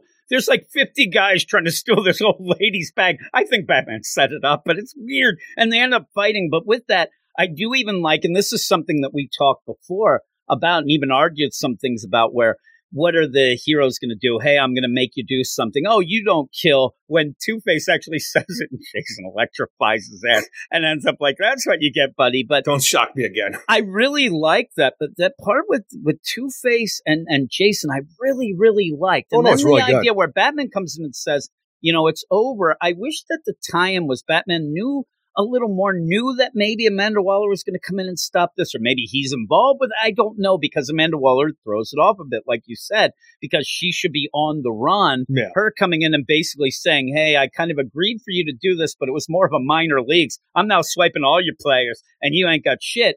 It just didn't feel right. And that's the part where it almost felt the issue took like this weird deal where it was a tacked on bit. And it didn't really feel right to me, where I was really enjoying it up to that point. Even the things where they go and, Mr. Bloom, he's not on the up and up. He's doing some weird things. Which I've seen him in the background this entire time where he's doing different things. But I do like the idea that he is trying to get a plant inside to a degree where he goes to a sleeping zombie Man-Bat, turns it back into Kirk Langstrom so we could have this whole idea like, look, I'm going to assume that you and I have a deal because when shit goes sour, I'm going to need your help for what we're doing right now, and then turn him back into Man-Bat. I love when he's saying this and he doesn't have enough time, as he's like, listen, we have a deal, right? And Man-Bat never answers and he has to turn him back. Not only does he have enough time to explain what's going on, like, I think his name's Carl. It's Kirk. Shut up, Carl. Yeah, and he keeps saying, shut up, Kirk. It's okay. But you end up where Man-Bat then is used as like this radar deal for the Lazarus resin. He's circling the town. And he ends up finding this other place where we find out. Because at this point in time, we're already off the books. Like, we've already been shut down as an organization by Amanda Waller, and now we're still going off using Man-Bat as a sniffing dog to find more Lazarus resin on the streets. Yeah, and the weird thing about it was this already taking place, or is this like a Jerry Maguire type thing where you end up firing a guy, but you let him sit there for an hour and a half pleading with people to come? It's an odd deal. When we have the situation, because we've seen drugs being picked off the Cobra Code, off of Mr. Freeze, all these different things, and when we go to this facility where it looks like a place very similar to the Chop Shop, where we have scientists, we have zombies, we have Lazarus resin going on, and even the idea, oh my God, you found Mr. Bloom, thanks for bringing him back, and then Mr. Bloom knocking the scientist out before you can find out anything that's going on here. Might kill him. To the point where, maybe he's dead, but to the point where you have another Task Force Z show up. This feels like, in my mind, when you have this conclusion, this reveal at the end, it feels almost like while Harvey wants to do good and have the second chance, Two-Face is still there. And the thing is, he's in charge of both of them. This is another organization run by Crispin / Two-Face, and they're doing the same thing. Yeah, I just got the idea that this just, because even the idea of, oh man, this is the better looking facility, and we got things going on. I don't know, what's going on. By the end, your Task Force Z looks like is led by KG Beast, that has Solomon Grundy, Zaz Copperhead, and Madam Crow, who was part of that victim syndicate. Yep. So you have them sitting there. All right, let's see what's happening, but it felt like a weird deal. Like you're swerving this into an area that you didn't need to, and it got a little convoluted by the end. All the little, like, the idea of the twos we're using, like with Delia and Amelia and stuff like that, the clones and stuff, where you have the other version of her who seems to be the original, and these were actually his sisters or whatever like that. it does feel to me like it might be a swerve in my mind where it is the two idea where we've been talking about all these things throughout the, like, to point you through Two-Face nonchalantly, but when you have an almost identical situation going on, a team and lab rats doing all these different things, I'm like, yep, it's more Two-Face bullshit, and this is probably why they're going to get shut down, because he's just fucking around doing Two-Face shit. And I know that the deal is, you want to have Two-Face eventually go back to being Two-Face, things like that, but I actually like that play with him being healed, I like it too. and even giving people, and him go, and it's true. I love the interaction where Jason's like, well, you're Two-Face. He's like, I was a DA. I mean, everybody forgets that I was a good guy. I was the DA of Gotham while you were stealing hubcaps, you little asshole. Yeah, it was awesome. And I'm like, yeah, and it continues that side deal where he has been progressively, he got better. He ended up giving free legal advice to people in jail and things like that, and was turning a new leaf. But I like that where you would think, where he says, where am I going to get a job elsewhere? You know that eventually he'll get back to regular Two-Face, and the way he'll do it and explain it is, nobody gave me a chance, so why not just be what you expect? Because I swear in my mind, this other thing that's going on here, like, the only person I think who knows what's going on is Mr. Bloom.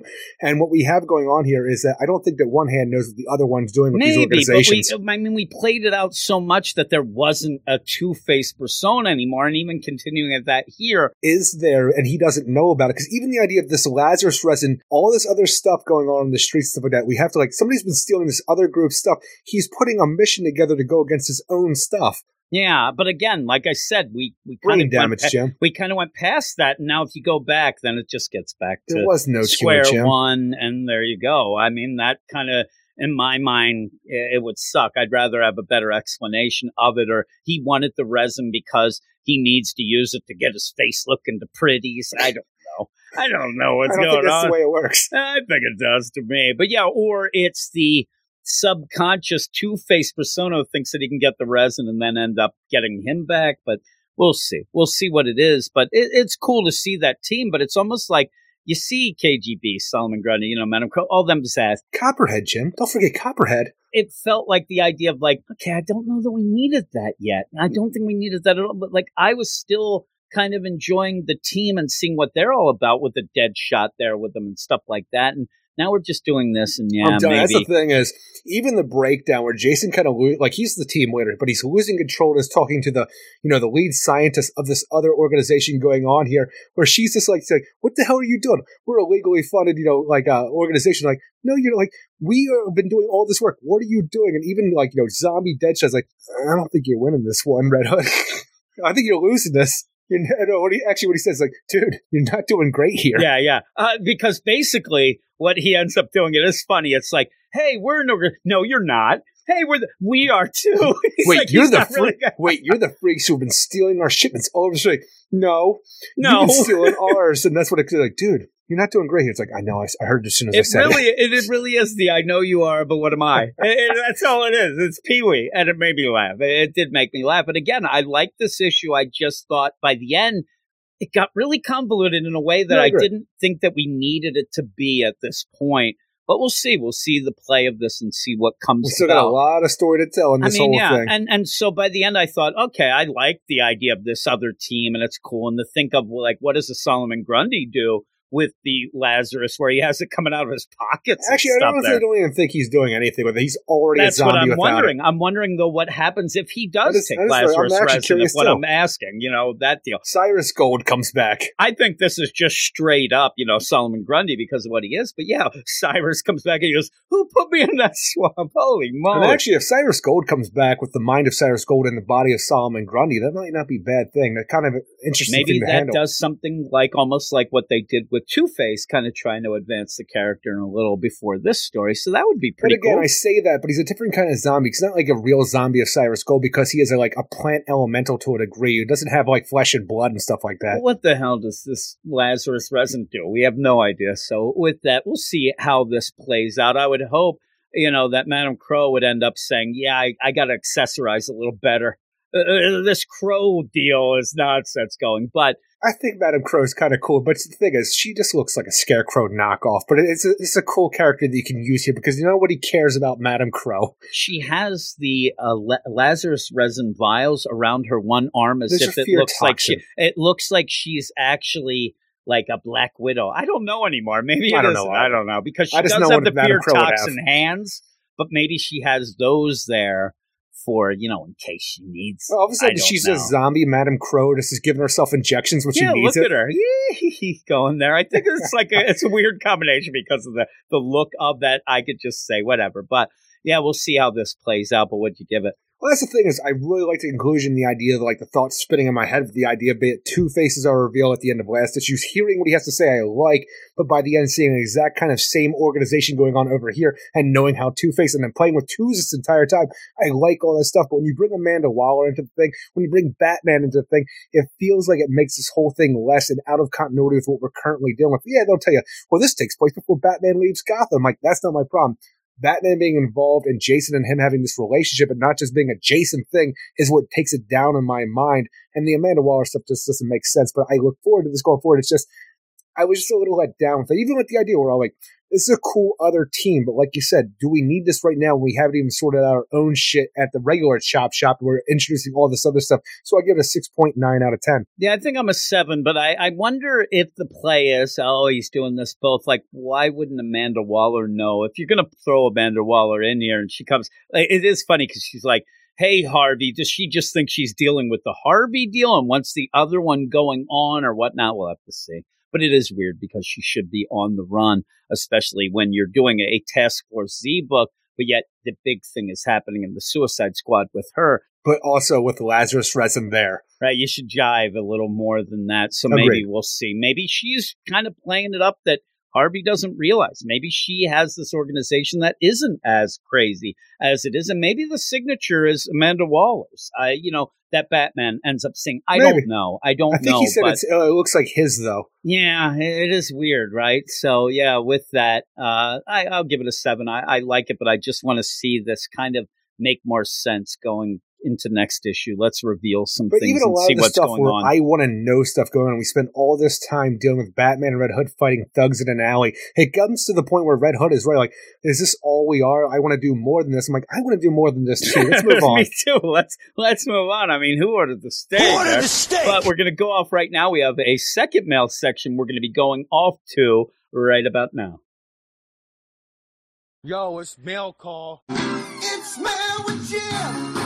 Hallelujah, it's Mail with Jim. Oh yeah, it's Mail with Jim. Hallelujah, it's Mail with Jim. Amen, it's Mail with Jim. Hallelujah, it's Mail with Jim. Amen. Let's hear what you have to say. We don't need no election.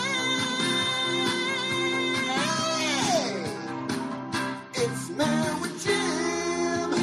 Yes, we're back with more mail. Eric, it's catching on. It is. Oh, my goodness gracious. If you want to email and, like Andrew in Belfast, email us at weirdScienceDCComics@gmail.com.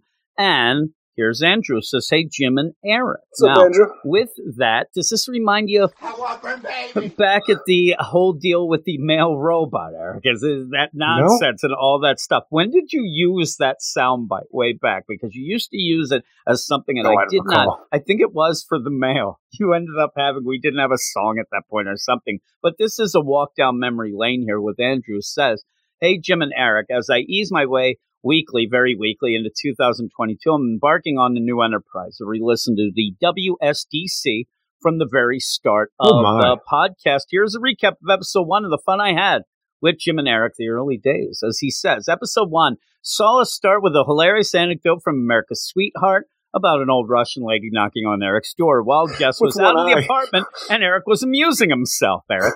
That is a trend that happened a bunch in that first episode. Then we went on to what presents the boys had gotten for Christmas. Eric was amusing himself again with a transforming Batbot, while Jim had received a grand total of two books, neither of which he liked or would have the patience to read. Then the show took a turn when Jim introduced us to his Christmas viewing, the Mummers Channel, Eric, not to be confused with the Shriners. We thought the Mummers were more known at that point around the world. And also, Eric, what was called, and this legit Jew TV. And no, really, that was the name of the channel. Eric seemed unimpressed. And I ended up going through these, and I'm like, what is it? Jim then tried to lighten things up by telling us how he started the new year with his now famous, for longtime listeners, rabbits routine before asking Eric if he wanted to tell the new listeners about the site.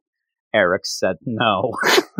You did not want to talk about the site. We then got a discussion about how Daniel and Jody and their labor for the WSDC initiative was going before Jim began to regret his pact with Eric to review every single DC book, which I forgot that it was your deal. I'd already, episode 1, said, I don't know if we should do this. You said we had to.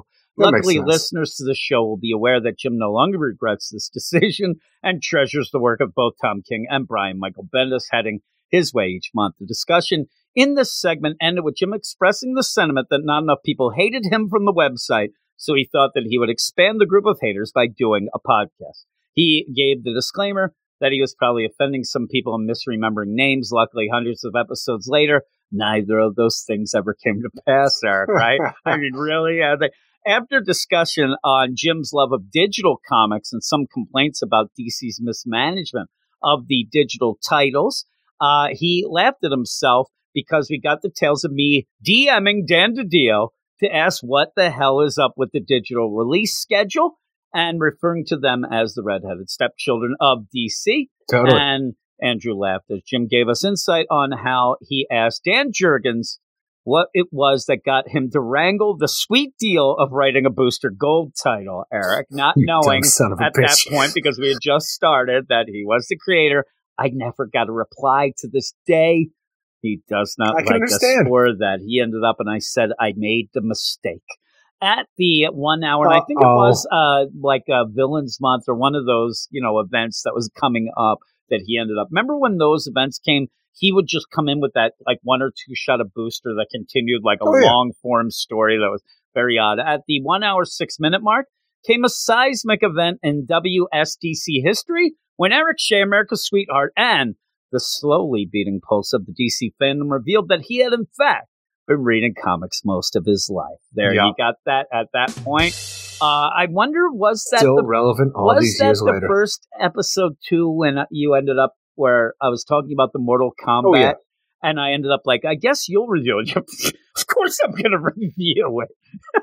Because I know so much about the Mortal Kombat. More than you did know more than me. Other highlights included the fact the Secret Origins books' origin stories weren't so secret, Eric's genuine annoyance at the sexist treatment of Power Girl and the writer room's attempt to remove her clothing via various means, the fact that for Ann Nocenti to get a writer's job at DC circa 2015, she must know where the bodies are buried, and this is where I like it, the fact that Jimmy Palmiotti was indeed the Fonz of the DC bullpen, where all the writers and artists go to each day in Jim's head. That's also Eric's mine as well. Yeah, we used to have fun discussing the idea of Jimmy Palmiotti coming into the lunchroom with his leather jacket on. Hey, that's my seat, Patsy. Give him the jukebox a little slap. Oh, my God. It was so good. Finally, Eric tells us the time he had to express his awkward regrets on Twitter at the news of Dale Eaglesham's mini stroke. After, do you remember who you asked what was going on? Ethan Van Sciver is who gave you the information. You asked Ethan Van Sciver because at that point, I guess, Dale Eaglesham was doing some Green Lantern as well, it seems, is what he ends up saying. I don't remember it that way, but that was pre-infamy EVS, Ethan Van Sciver there. I thought it was more on that Secret Six book with Gail Simone, but I might be mistaken. That's what I thought that it was all about. But he says that we were talking about him on Green Lantern, so that's crazy. What an episode. A roller coaster ride of emotion. I laughed, I cried. Seriously, though, I had a lot of fun listening to this and all the elements that make me enjoy the podcast. I've been there from day one. Crazy. Stay tuned for a breakdown of episode 2.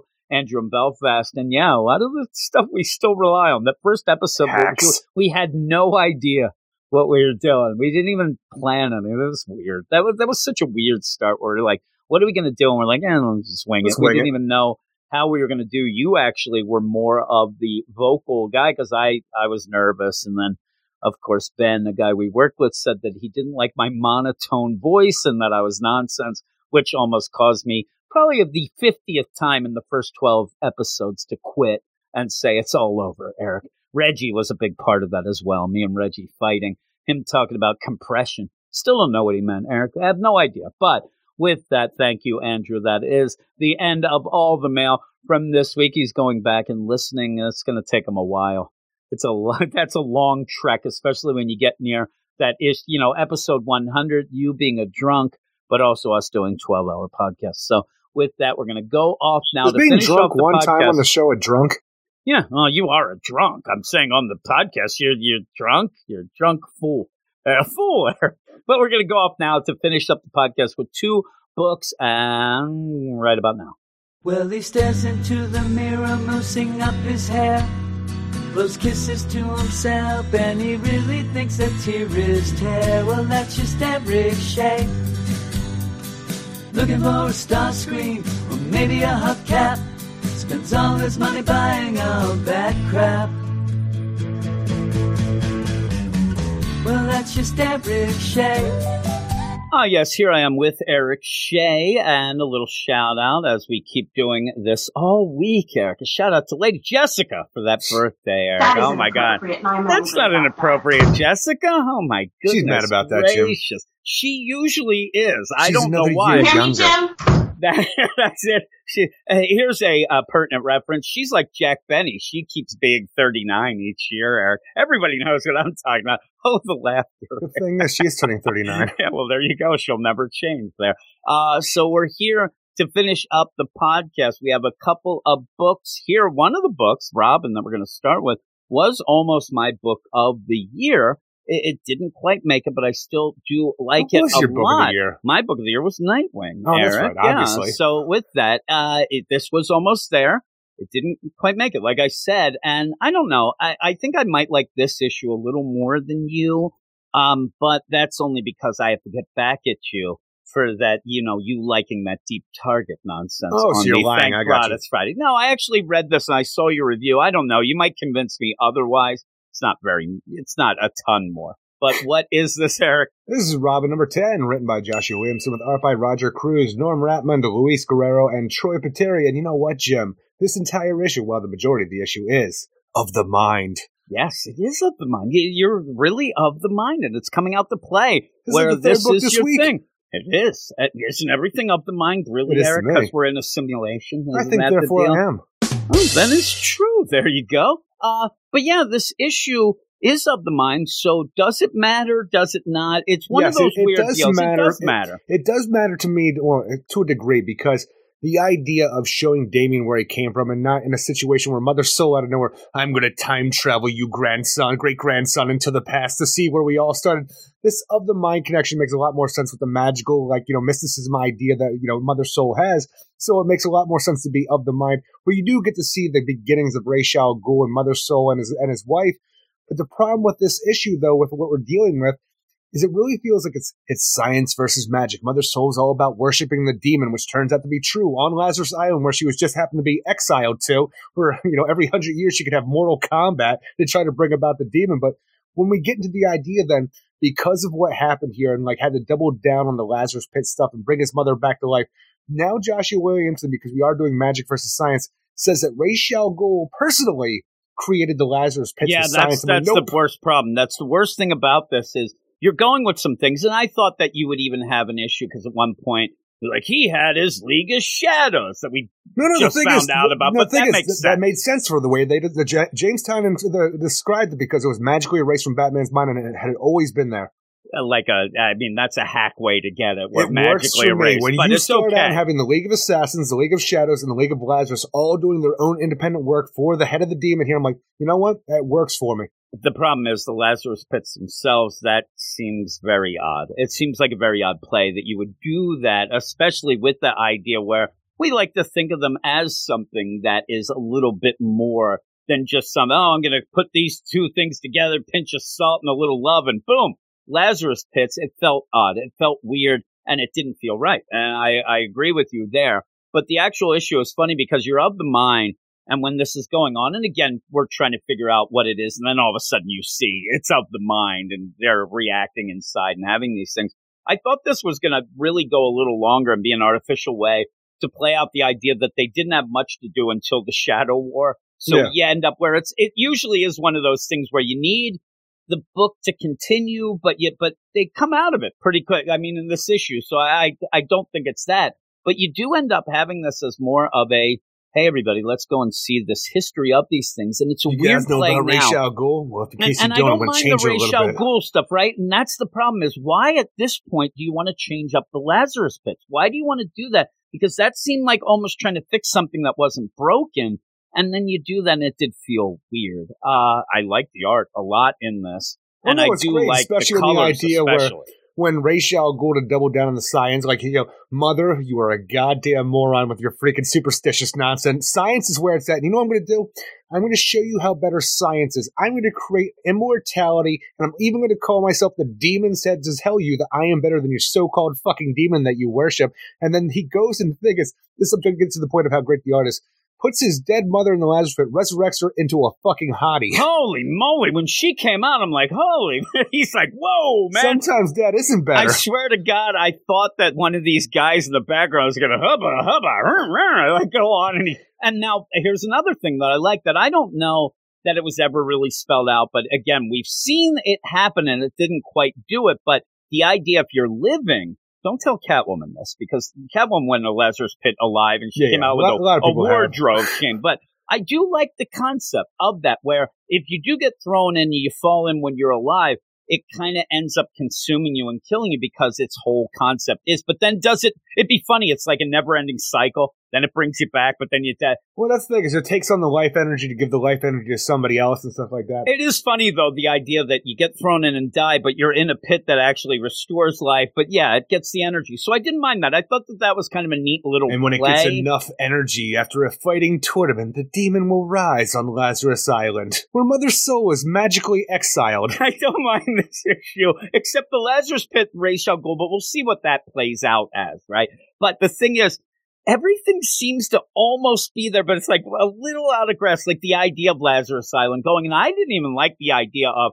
hey, Mother, what, you like the demon? Well, I'm going to show you. And Joshua Williamson is trying to do that thing where he's grabbing things from the past and trying to do a clever thing to make it make sense. I'm just going to call myself the demon's head because it didn't really work with me, the idea. So you are trying to, make this work for the way your story is. And I don't mind that aspect either because it shows you why he would choose this head to show that he is better than the so-called god / demon his mother worships. I don't think because I he's would a mommy's ever, boy. but I never would come about like, oh man, I want to show that I'm better than Eric and I'm going to call myself Eric's head. I'm Eric's head. The demon's head was because that was the whole, thing and he was the head of it and he was the deal. And so I just liked it as that and left alone. The idea I'm going to show her that I'm better. He could have just been like, I'm awesome demon. That would have been better, right? Yeah, awesome demon. No, it's just the demon's head that is trying to force it a little too much in my mind with works all for of me. that. Yeah, it did. It Especially just seemed for the story wonky. they're telling. Again, though, you didn't really need that either. You didn't need the Lazarus Pits of science, and you didn't need him to really go all out in this 3 pages to yell. Not only did you not need this, because when you have something called the League of Lazarus, like the idea that, Ra's al Ghul then formed 3 cliques, right? He's got the League of Shadows, the people that will go out and help him, with his conquest of the world and, bringing balance to everything. He has the League of Assassins for anybody who gets in his way, and he has the League of Lazarus to go forth and try to find these areas in which he can create Lazarus pits. I'm like, all right, well, the thing is, it would be cool if you just, found the Lazarus pits because they're a natural earth thing. Yeah, and maybe he's more in tune. The idea, again, just the demon's head, the idea that he's also known as, the demon, all this stuff with it. I think that would have been the better play. I'm just going to take your name because I think you're nonsense. I'm going to do it. And by the way, the organization I have, I'm the demon's head, so take that. But it just felt odd, the idea of, I'm going to show my mom with this. He showed her all right. She came out sexy. I'm a big boy now. Holy moly. Look at me, Mom. I'm a big boy. Look at you. She came out, and I wanted that idea where Ra's was there, and he's like, oh, my God, look at her. I mean, I have this graying hair. I'm jumping the hell in. I want to get sexy, too. It's a little too sexy. I'm just going to say that. It's really. a lot of sexy. Yeah. And the thing is, with the concept that we have when somebody goes into a Lazarus pit and they come back, for the most part, they always come back, mad, insane, freaking, raving and shit like that. So when, Mother Soul does come back and starts talking about the idea of, the things I saw, the horrors, there lives a demon within this, Lazarus. It showed me a horrible future that will only worsen unless we free the demon, purge this planet, and start again. Now, the thing is, we have seen throughout all of Ra's al Ghul and Lazarus Pit kind of stories, pretty much any Lazarus Pit story, that when you have this madness upon you, I wish it was just a madness, a strange superstition that it took her over and she never overcame it coming back from the dead the way she did. But since we are on Lazarus Island, having Mortal Kombat and a demon was resurrected, it's all true. And for some reason, like Devil Ray in the Black Mana book, who the Orichalcum just talks to him about all the past shit that he didn't tell anybody, the magic rock didn't tell anybody else. Now we have the demon choosing Mother Soul, I guess, for being a good girl and a believer, but here's what's going on. This is how you free me, and the whole thing. I'm like, how come nobody else ever had this demon? No, vision? that's what you have the problem with, and with that too. Maybe you're saying she was the one who had the faith, all that. Yeah. But with that though, there is that other play here, and we hope that this book, the Robin book, and the Lazarus Pits, it all leads to Alfred coming back. And I think there was an odd little play because legitimately, it's been too long for him to bring back his mom. But they say, I don't know. It seems like it's too long. He's like, bah humbug, throw her in. And then she comes back young and sexy. And I'm like, if Alfred comes back, is he going to be like that MI6 sexy Alfred when he comes back? It's going to be awesome, right? So with that, though, I think that might be a little wink-wink if people say later the idea of, well, it was too long. With no. You ended up having this, whether it's connected or not. But all I kept thinking of is, oh, my God, Alfred's going to come back. Sexy I don't know if he's going to come back to the Lazarus Pit. I'm telling you, if he does, though, he's hooking up with Mother Soul. They're going to town together, right? She wants to kill the world, Jim. It's so funny to me, too, for the idea of the demon and what we need to do, because the world, like me, son, I had to die before I could be reborn. And you know what? That's exactly what the world needs to do to see what I see. I'm like, who's going to be around to bring the world back? Yeah, well, here's the deal. I know who's going to be left. The dinosaurs, Eric. Dinosaur guys. We already have that. The dinosaurs. He's going to be there. But of this, I don't necessarily love the idea of the Lazarus Pits with Ra's or whatever, but if we're going to go with it, we're going with it, and at least it's explained a little. It does seem like it's such a narrow focus, though, with this I think it was a Batman story, though, like the idea that he was going around and just shutting this shit down because he was tired of it. He was destroying all the Lazarus. Maybe Bane was with him, too. I'm trying to remember how the story worked out. But the idea was Batman was shutting down all the Lazarus Pits to stop Ra's al Ghul and his goddamn nonsense once and for all. But what he didn't know is that the Lazarus Pits needed to be there because they were a part of the Earth to keep it going. So he couldn't actually. There was like one left at the end of that story, and he had to let it stay because it was tied to the Earth, and you killed the last of the Lazarus Pits, and you killed the Earth. So this is a weird retcon. Man, it is a weird retcon. I even remember there was something since we were doing podcast. I just remember them bombing a bunch of Lazarus Pits as well, and it was just to kind of stop things, and it never really played out. Never did none. It's weird. I seem to think that I remember them doing some Lazarus Pit stuff in Joshua Williamson's Batman Superman stuff too, but that might just be me thinking wonky Wasn't stuff. Wasn't that just the Kandorians? No, there was that, but even before that, but I might be thinking other. But the retcon's weird. There was no real reason to retcon this, but it does end up making it more of a focus in this book, I guess. I do hope as we continue on, because when we do end this issue with Damian coming out of this, knowing what he knows, fighting his grandmother, you do have Ra's al Ghul showing up to save the day, sexy-ass Ra's and sexy-ass Mother Soul, like father and mother going head-to-head here at this big old battle on Lazarus Island. But I do hope that it is the idea that he is such a mama's boy and wants her approval so much that if this says at the end, oh, yeah, all that shit. Mom, I told you I created this thing. I didn't really. I just wanted to impress you. Yeah, maybe. That'd be funny. I don't think they're going with that. And the funny thing with this, too, where you have at the end, like you said, you have Ra's show up and looks sexy. Looks good. Comes running in, but you also have Talia there. We already saw that going on with that. And so when it says mother and son, you get the idea, too, that's Damian and Talia. I don't know, how this will end up, if it's a three-way battle or whatever, because the kids are all still there, too, around there, and they're trying to help Damian. At one point, he's just laying there, probably convulsing and stuff. And you end up, hey, can we wake him up? How about I kill Mother Soul over here? No. That'll kill him. It's Sleepwalker rules. Like, just the idea out of nowhere. We have this mystical mumbo-jumbo of the mind stuff, so everybody's a goddamn expert about how this works. That's what made me laugh.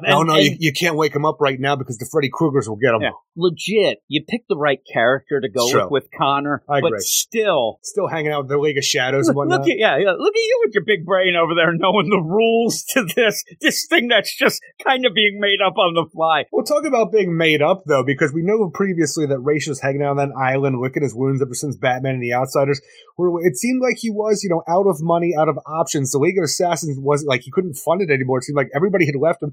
But here we are, Talia al Ghul, Ra's al Ghul, and a shit ton of fucking ninjas behind him. Yeah. Like, I guess things got better on that island. Remember, Talia show up in that plane Oh, rocket, the helicopter thing. So it's just like shit. But Some even her spacecraft. going from her thing and having Leviathan be everything gets and then all also swirly. being a part of Leviathan and the totality after the Leviathan. Like, she was the double agent for Mark Shaw in Checkmate, and I don't know how things work. It's all anymore. nonsense. No, So maybe we're don't. back to basics. So Leviathan's fine. We're going to say we could fold what was left of Fine with Leviathan, that. Talia's Leviathan, not freaking Mark Shaw's, into the League of Assassins, just like it was meant to be all along. And legit, here's my I don't even thing. know what it's fucking said. I'm what you're saying is we can forget about the Bendis nonsense, so I'm all with it, right? I'll do the abridged version. But this is the problem is that I have. You end up where Ra's is there, and he's trying to, get his mom's approval, but also his wife had died, all these things, and his mom. So all you needed to do was have Ra's travel the world trying to find these mysterious Lazarus pits using science to find them, and then you just get them. But this idea This is what of they him call a creating them, lodestone, Mother. It points to the Northern Star. exactly. I mean, you could have done all that I stuff, know and that would have directions. that would have been fine. You have it now. You could use the science, even if it's mystical Lazarus pit. You might be able to play the idea of science and recreating them other places, and he's going to use them. I just kind of want to see him do stuff with Vandal Savage and his immortality. Exactly. So I wouldn't mind that. But you just kind of went too far. Can you imagine Ra's al Ghul when he's still Mortal Man back, hundreds of years ago, where he kidnaps freaking Vandal Savage and tries to extract his blood to create some immortality fluid? And here's the thing, too, just to throw it out there. The idea of the science, quote unquote science, in the time that Ra's is in, Savages. yeah, it is kind of a mystical thing anyway. So you could play with that idea of what was actually, quote Yeah, unquote, drink science. this. It has herbs and piss. And then, yeah, exactly. Your Q zone. It's even worse than that. The idea that it would have been a combination We don't even of, have cocaine yet. mysticism and stuff. And yeah, I think you should have played that more. And just, you went too far. But I did like this. No, I liked the elements of it a lot, especially because it was of the mind. Yeah, and it's of the mind, which you keep yelling. But I like that it's getting us. And most people, if you don't know about Ra's, yeah, it's a little one, but you know now. Now you know the true story, or is it? Yeah, or is it his story? You end up where it is the idea, family, and it's fine. And I do like the idea that Joshua Williamson, I thought the pacing was actually pretty good of me the too. mind, too. Because you do pull out there to see that the kids are there. I like to see that. Connor's yelling rules. Who knows how he knows them, but he does. Even before you know that, even when Damien's there and goes to town when he follows Ra's and, his great-grandmother and stuff like that, and she's praying to the demon, he's sitting there, he acts like he is back in time, and they sit almost like they're getting to know each other before she becomes Mother's Soul, the incarnation of what would become that through the idea of worshiping the demon and stuff like that. I liked all that stuff. Yeah, It's I just liked it. the wonky continuity retcons that didn't need to be done. Yeah. It just really kind of just hampered a lot of the stuff that I enjoyed of this, because it does have great art, and I like the pace of the story, and I like where we're going to Shadow War because it seems really interesting, especially starting off with, son versus mother, and then, daughter versus grandmother, and then Damien will be in there somewhere doing stuff. Great-great-grandmother. It's just the League versus this new League, and I'm down to kick the League of Lazarus Assassins, especially with our freaking cohorts and Damien's background, because I can't get me enough of freaking like a Flatline and Connor and Ravager. 7 out of 10. Yeah, I'm a 7.5. I actually like this. It's one of those issues where, some things bother me, but again, like I said, I kind of have to get with the program of the idea. But if it happens, it happens. We can be mad about it. Just like Aquaman and Oliver No, that trading was places. nothing. It just happens. That was nothing. That just happened, but there was no explanation. He's actually explaining it here. It may not make sense or we like it, but You don't understand the rules of Dr. Dinosaur's time I travel. really want one who does. He does. Dr. Yeah, Dinosaur. I don't even think he Tabula knows. rasa. He ends up tabula rasa in that, which we're talking about stuff from the Friday podcast. He says that not even knowing what that means, it seems. He's just like clean slate. Or do let's we roll. not know what he means about what he means? He doesn't seem to know. But you end up with this. Again, I kind of wanted it to be time travel, kind of, but that's kind of nonsense. So You're of the right. mind, I gotta of be the of mind works, but of the mind works with the idea that Joshua Williamson does tell you that, and I like that he actually, like, straight up, oh my God, this isn't time travel. Oh my God, I'm of the mind. so nobody's confused and stuff, and I thought it was good. I like the art. But yeah, 7.5. But we'll move on to the last book of the night. Ooh-wee, this is one of those where a lot of people were mad about this issue, which we'll discuss in a minute. They? What is? Oh yeah. What is this issue, Eric?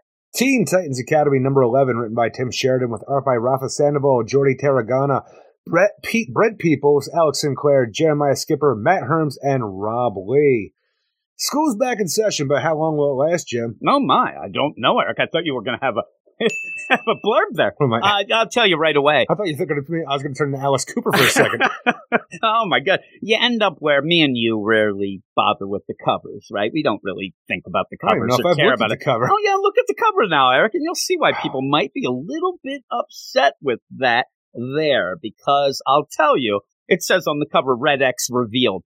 There's a thing worst where part is I'm looking at this. Didn't even look at the little words. I'm looking at the cover like, what's wrong with this? Here's the thing: people will argue till the end of time about should a cover spoil things, whatnot. What they're talking about is the why I don't art. even look at covers. That the art is one thing where that can get wonky at points, whatever. You can't print out on the cover "Red X revealed." You can't. They just did, Jim. That does that. So I ended up like, but the sales oh spiked. my! Well, there you go. Well, I ended up seeing Tim Sheridan talking about this, and he said that he was not aware of it. I cried bullshit with that because usually they end up getting the cover to approve with that with the writer. Sometimes I've seen that where they end up where even when you have some of the times, like at Tom King at one point, I forget what he had a problem with the cover and ended up stopping that. So I don't know. But he said that it was done without his knowledge. Tim Sheridan's kind of a new writer at DC, so maybe they wouldn't end up throwing it back. And he was pretty pissed off, he said, with that idea that DC did that because, yeah, there's no reveal. The idea, like, what are you talking about? I'm never going to reveal this. This is all the story I have. It'd be funny where he's like, what's going on? I wasn't going to reveal that to 2028. Oh, my goodness gracious. But,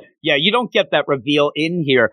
The issue itself, it just ends up, in my mind, all of this series even. Jim, we're avoiding Future State with this series. We are. This issue. I mean, that's fine. But you also then pretty much say to Shazam, hey, sayonara, sucker.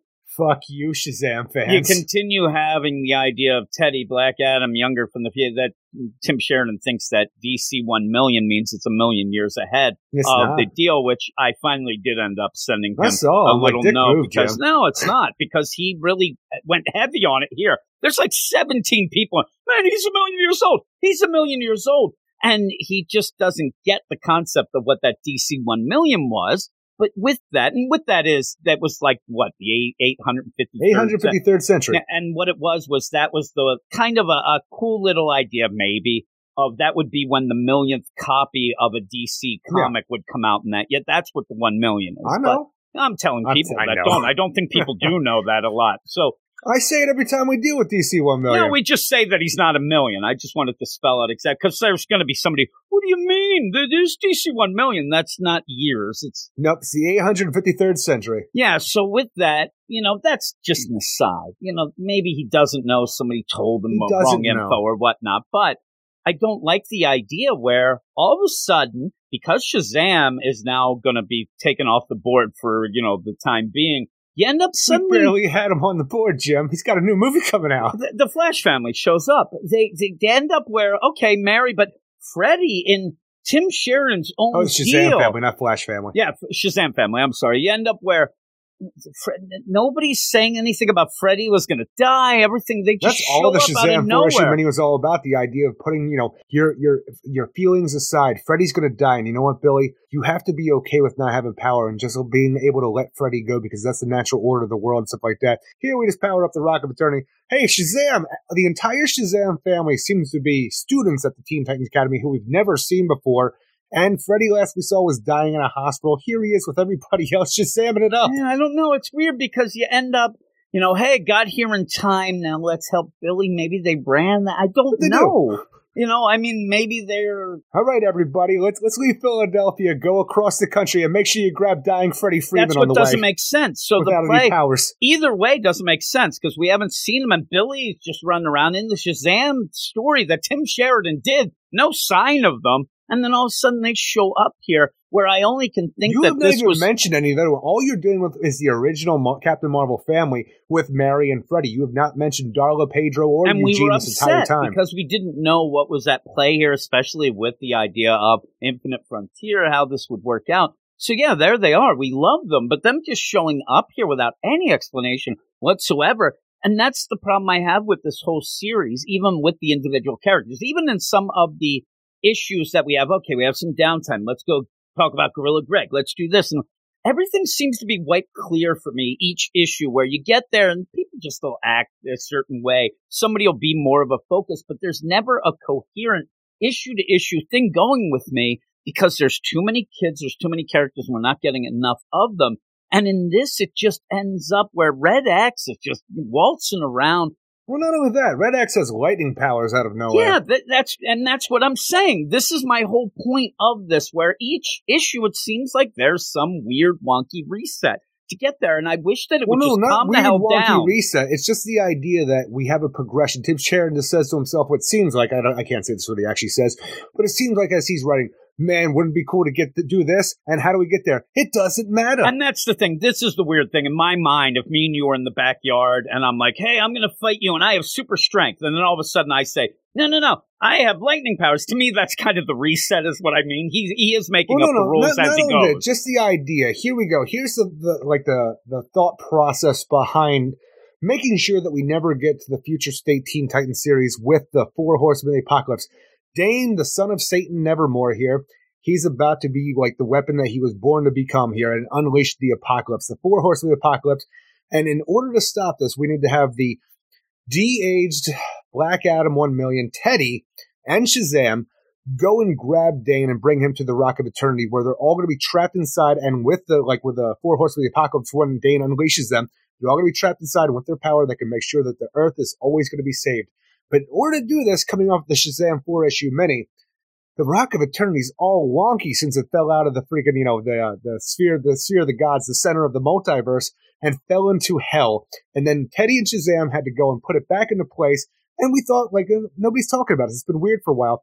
But the plan now to stop the apocalypse, with nobody realizing, and for somehow not even Red X, when Teddy and Shazam somehow took the entire Rock of Eternity, which they then brought it out of hell and put it in the bay outside of Titan's Tower right behind it. Because they all knew when Red X would have this whole temper tantrum about the Titans, the original Titans, killing Nevermore because they're a bunch of fucking bastards, he would lose his shit, shoot a gigantic bolt of lightning down to freaking take down Titan's towers. But what he didn't know is the Rock of Eternity's right there, and it's supercharged Rock of Eternity, allowing our Shazam family to have their powers once again and fight back. I'm like, the fuck did you just do? I'm telling you, you're even explaining it correctly, and my mind's spinning. While we have this gigantic conspiracy in the background where Red X isn't working alone, he's been a plant here from some cabal in the background that we know nothing about, and it's just a new element to his story. And, lightning powers. Yeah, and so with that, what are we going to do when we get this reveal? And the way that this plays out, this seems a little different than a kid going, hey, can I buy that mask? I'm heading over to that tower there, and I want to see if it does connect. And the funny thing about it, as we're talking and as I'm reading this, the idea, Dane, and you get this, it is exactly pretty much what's going on over at Strange Academy, a very similar book at Marvel, because you have Doyle Dormammu. Yeah. Well, you have Doyle Dormammu, who ends up where they see a future, and he's going to be the destruction of it. Oh my God, I'm going to be just so. I feel like that was the plot to Mystic U. It's the plot of every book like this. So you end up with that though, because it's the kids, David, and you end up having a hope of, oh, listen, that's a possible future, and it may not happen, but what we'll do is we'll try to cheer things up and go. And I like that play a little better, especially because all I want to do here is just have the kids doing things, going to class, having their problems that young heroes have, and maybe the worst thing is, man, those older heroes, they don't trust us. And this just is so over the top wonky to try to, you painted yourself into 80 corners, and now he's trying to get like paint remover and try to get the hell out of the room. But instead he's just jumping and using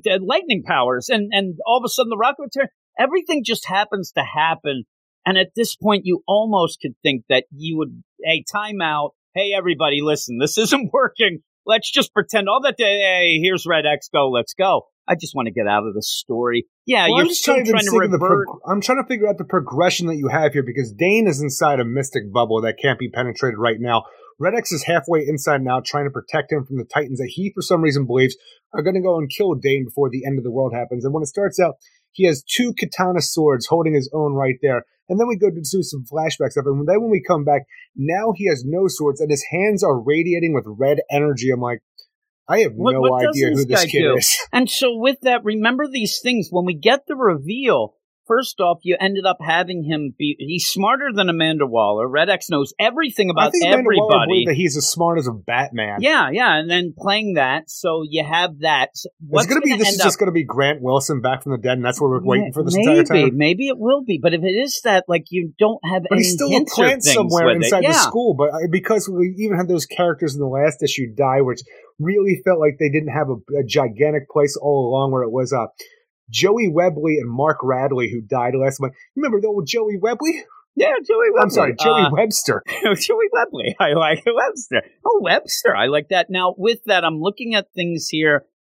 If it is Grant, it doesn't play off well because Well, I'm the saying deal, the thing is, the idea, like, have we seen anybody? Maybe we don't even what think I'm about saying it is because I'm going to Grant's tell you not a somebody theory think about. here. The idea of Grant, I mean, this just plays directly into every... the guy in the shadows, Deathstroke, Hates the Teen Grant's Titans. back. Again, they're going to kill, they're going to die. Let's do this. This is a playoff of the Jeff Johns deal. And even if you want to go with the idea where Grant thinks that the Teen Titans killed him, even though the Hive, technically did with the Super Soldier But Serum. I mean, with this, it does end up seeming that same beat, that same plot beat of the Titans end up getting kids and they always get killed. There you go. You're going to kill Dane. I'm going to protect him. It's starting to feel like that when you said It's Grant, Terra. and then we end up seeing the deal in the back or something connected to Deathstroke because, when you jump on a book like this, you have to have the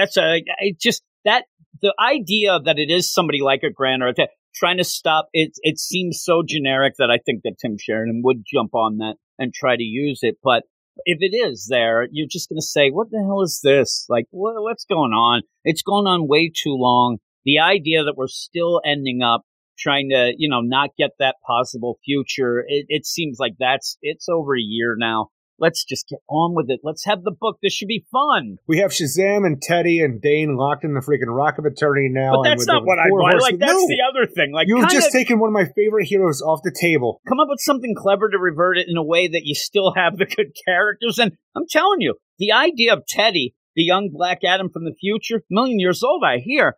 The idea that could be some, we even joked around of some of the jokes you would get. You never got him. They try in this. Tim Sheridan tries desperately at the very end. Doesn't even play off because the joke of being old, saying things to him that he would never understand. Yeah, It it's doesn't such a play weird off. dynamic you're getting because you have a character who you keep saying is over a million years old, which isn't true. But he's de-aged still with white hair, but he doesn't come off as an old man at all because he is like, I don't know what we're playing at for the most part. And the joke you go is, oh, you want to watch the History Channel? He's from the 853rd century. Yeah, stop it. That's not what you do. Like, that's stupid. And he forsook is that the word forsaken I don't know. I'll go with it. He did something with magic for Didn't he thousands do of the years art there. on that Legion book, Forsook? Words are hard sometimes, but like the idea that you have somebody who's so technologically advanced who made himself immortal in the future and forsook magic all them years, it just seems weird to have this dynamic now where he has, had to do what he had to do to save all of existence and his unborn Wonder Woman 1 million child in the future by going and saying Shazam one more time, falling back in time, doing all this stuff. He just doesn't feel like a character who's from the future who has lived for that long. And from a character who's already was like 2,000 years old before he was resurrected in this regular continuity in present day. Yeah, he's not like, where's my flying cars? Right? Like stuff like that, right? Stuff like that's all I got. Hey, where's that machine that makes my food for me? Replicator? In the future, the food eats you. You know what's weird too, which I don't understand what we're playing with, and maybe I'm forgetting something from last issue or I wasn't paying attention. I don't know, because when you start the issue out, you have Donna Troy and Raven talking from yesterday. I've been dead before. As long as it's a battle, I guess I can't complain. It's just a vision of one future, Donna. We don't know that it's going to happen. Have you told Miguel yet? I'm like, told Miguel yet what? And then even the idea here is like, and let's put all the other pieces on the board. If we're going to have any chance of changing a whole timeline, and that's a big if, we're going to have to need help. And it's like, okay, Donna, we'll call her. We'll call all of them. Like, Who's her? Is it Mary? But overall, like I said, you change up the rules as you go to just suit you. Things happen. You take Shazam off the board, which makes sense in that deal where they were going to have the Mary Marvel book, but then that got delayed or at least pushed, 6 months from now. So we'll have to see what that's happening and what goes on. I think that this would have been like that kickoff to get that. But I'm happy that you got Darlene, or Darla, Eugene, and Pedro because we weren't sure that we'd have them. So at least that they're there. But for this whole big showdown at the end, where we're going to take on Red X and make sure that we can stop Dane and the Apocalypse, you have Arsenal, like, bringing all the kids out of the school and stuff like that. You have the Flash family show up. You have all the Titans together right there, which is great and stuff like that. Even Shazam and his family. You have a lot of characters here, even though they don't have a lot to do but get their asses kicked and to say, we fooled you. And it's just all kind of reverted by the end. But you do have the kids at least trying their best. Like, the tower is coming down, and you have, like, Tressida and, like, Gorilla Greg and all of these characters trying to do their best to be the next generation of heroes and making sure that everybody gets out of the tower. It's just not enough because while this is a cool moment, like if you're going to get your character doing something cool, even there's like the up and coming young character, it's just so overshadowed by this terrible goddamn concept for a story. And that the fact that you have all of this going on and you're still playing silly games at your Red X reveal, that doesn't happen. Yeah. And you don't get the Red X reveal that it says on the cover, whoever's to blame there. But Red X, by this point, it's just getting silly that we don't know. And even the idea, remember, we know who he is. We got that. Everybody does but us. It seems like that's not even the case. And somebody would say at one point, like, whoever it is, just say it is Grant. And he's come back and whatever. And wouldn't that at some point somebody, come on, Grant, just stop this. Or, come on, Eric Shea, we know it's you, just stop this. I just imagine there's a bunch of different Grants and different ages, and the one Grant's talking to the other Grant who's the Red X, and he respawns another Grant on freaking Lazarus Island. Who knows? And then somehow Red Tornado. Who's buried at Grant's tomb? Yeah, really. So we'll have to, but like I said, what I want from this book is not the tower being exploded by suddenly lightning powers from Red X, where we're going to get Shazam and the Rock of Eternity with a million-year-old Teddy and Dane, and then everybody running for their lives. We never really had the fun of what this book should be, and I want that. This book didn't need to be all hell is broken loose and we have to revert this and that and the other thing. With that, that's all it's become, and I think it got left behind by a lot of people because it just doesn't do anything. It's not fun. And it's at not the end, this. it looks like Red X is captured by our Titans, but he's going to get away because after that bit, it looks like Titan Towers is coming down and everybody's in danger of being rubbled on. And you know what's going to happen. They're going to go, oh my God, is everybody okay? Where's Red? Oh man, Red X got away. Damn it, he did it again. So yeah, I was but what would you I was very disappointed with while I do enjoy the art, just the concept alone. And just changing the powers, and maybe they're not, but we don't know anything about Red X, so I have to say that just giving him whatever powers he needs to have for whatever fucking panel he's on. That's the play. Don't tell him who it is. Having so lightning just powers, so then call down the thunder, and then also charge up the Rock of Eternity to do all of this bullshit, just to pretty much destroy the Shazam family and one of the characters I love the most in DC Comics. You went out of your way to kick me in the balls, it seemed like here, and you ultimately did nothing but say, hey, you remember that shitty Teen Titans Future State comic? Yeah, we're not doing that anymore. And it took you over almost a year to fucking tell me that's not happening. So yeah, fuck you, 5. I'm going fuck you, 5 too. You inspired me. But yeah, I'm with you because the idea where at this point... And also point, thinks that Teddy's over 1 million years old. There's a lot of problems with this book. I do have to point out, here's the deal. If anybody in this world... Why are we calling him Teddy? Like, it's Teth Adam. Is that like the idea, like Teth Adam, like Teddy? I don't know. Teddy. Black Adam. Because he's young. Teddy. Adam. Teddy. If I'm young, I'm Jimmy. And that's what I am. I'm a young man, eh? But it's like me calling you Jamie out of nowhere. You're James. It's like you calling me, like, John. I don't know. So I can't actually make it worse than Teddy for some reason. Everybody in the world, there's nobody that keeps going on in my ear about the idea. But Jim, or Jimmy, or Teddy, or Johnny, this is we're getting rid of that future deal. This has been your thing. You kind of want to, but it's been too long now. And you're just ending up having an awful story to get rid of an awful story. I want a good story. I swear the last issue, the one before that, when we had that Halloween homecoming kind of thing going on, where everybody was playing with the H-dial and turned into a Ouija board somehow, but then we conjured these things before Arsenal showed up, and it looked like the 4 Horsemen of the Apocalypse were there in the form of dead Titans previously. But what does that mean now that it seems that Dane hasn't unleashed them yet? Now he's going to be in prison. I don't understand. I'm telling you, I'd doomsday clock this bitch. Somebody comes in and moves that freaking dial like an inch to the side. It's all reversed. You don't have it. I mean, you could just do but it's not good. And you're playing off of a bad story anyway, and it just ends up making this too dark a book for me for what you could have had, and now it's over a year pretty much, and we're just left with nothing. I want to know more about the kids. I want to know their interactions, and when we finally do get that little dribs and drabs, it's the best part of this whole series. So yeah, fuck you, 5. So you tell me before the people aren't liking this book?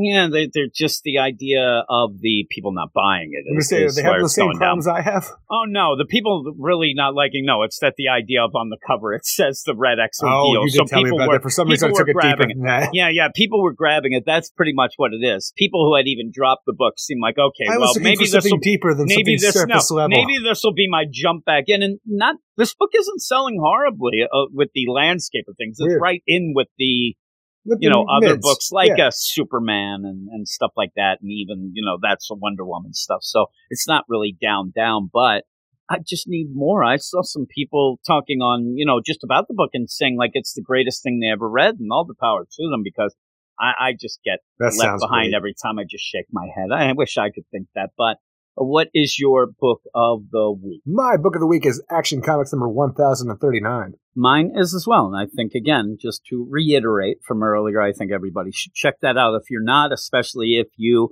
weren't digging the Action Comics deal with Philip Kennedy Johnson before, it has actually really, really did pick up. Even if I had issues, I still thought that it was really good there. But here are the books that we're going to talk about next week. Remember, 2 of these books will be on the Patreon exclusive spotlight, picked by the badasses of the Get Fresh crew.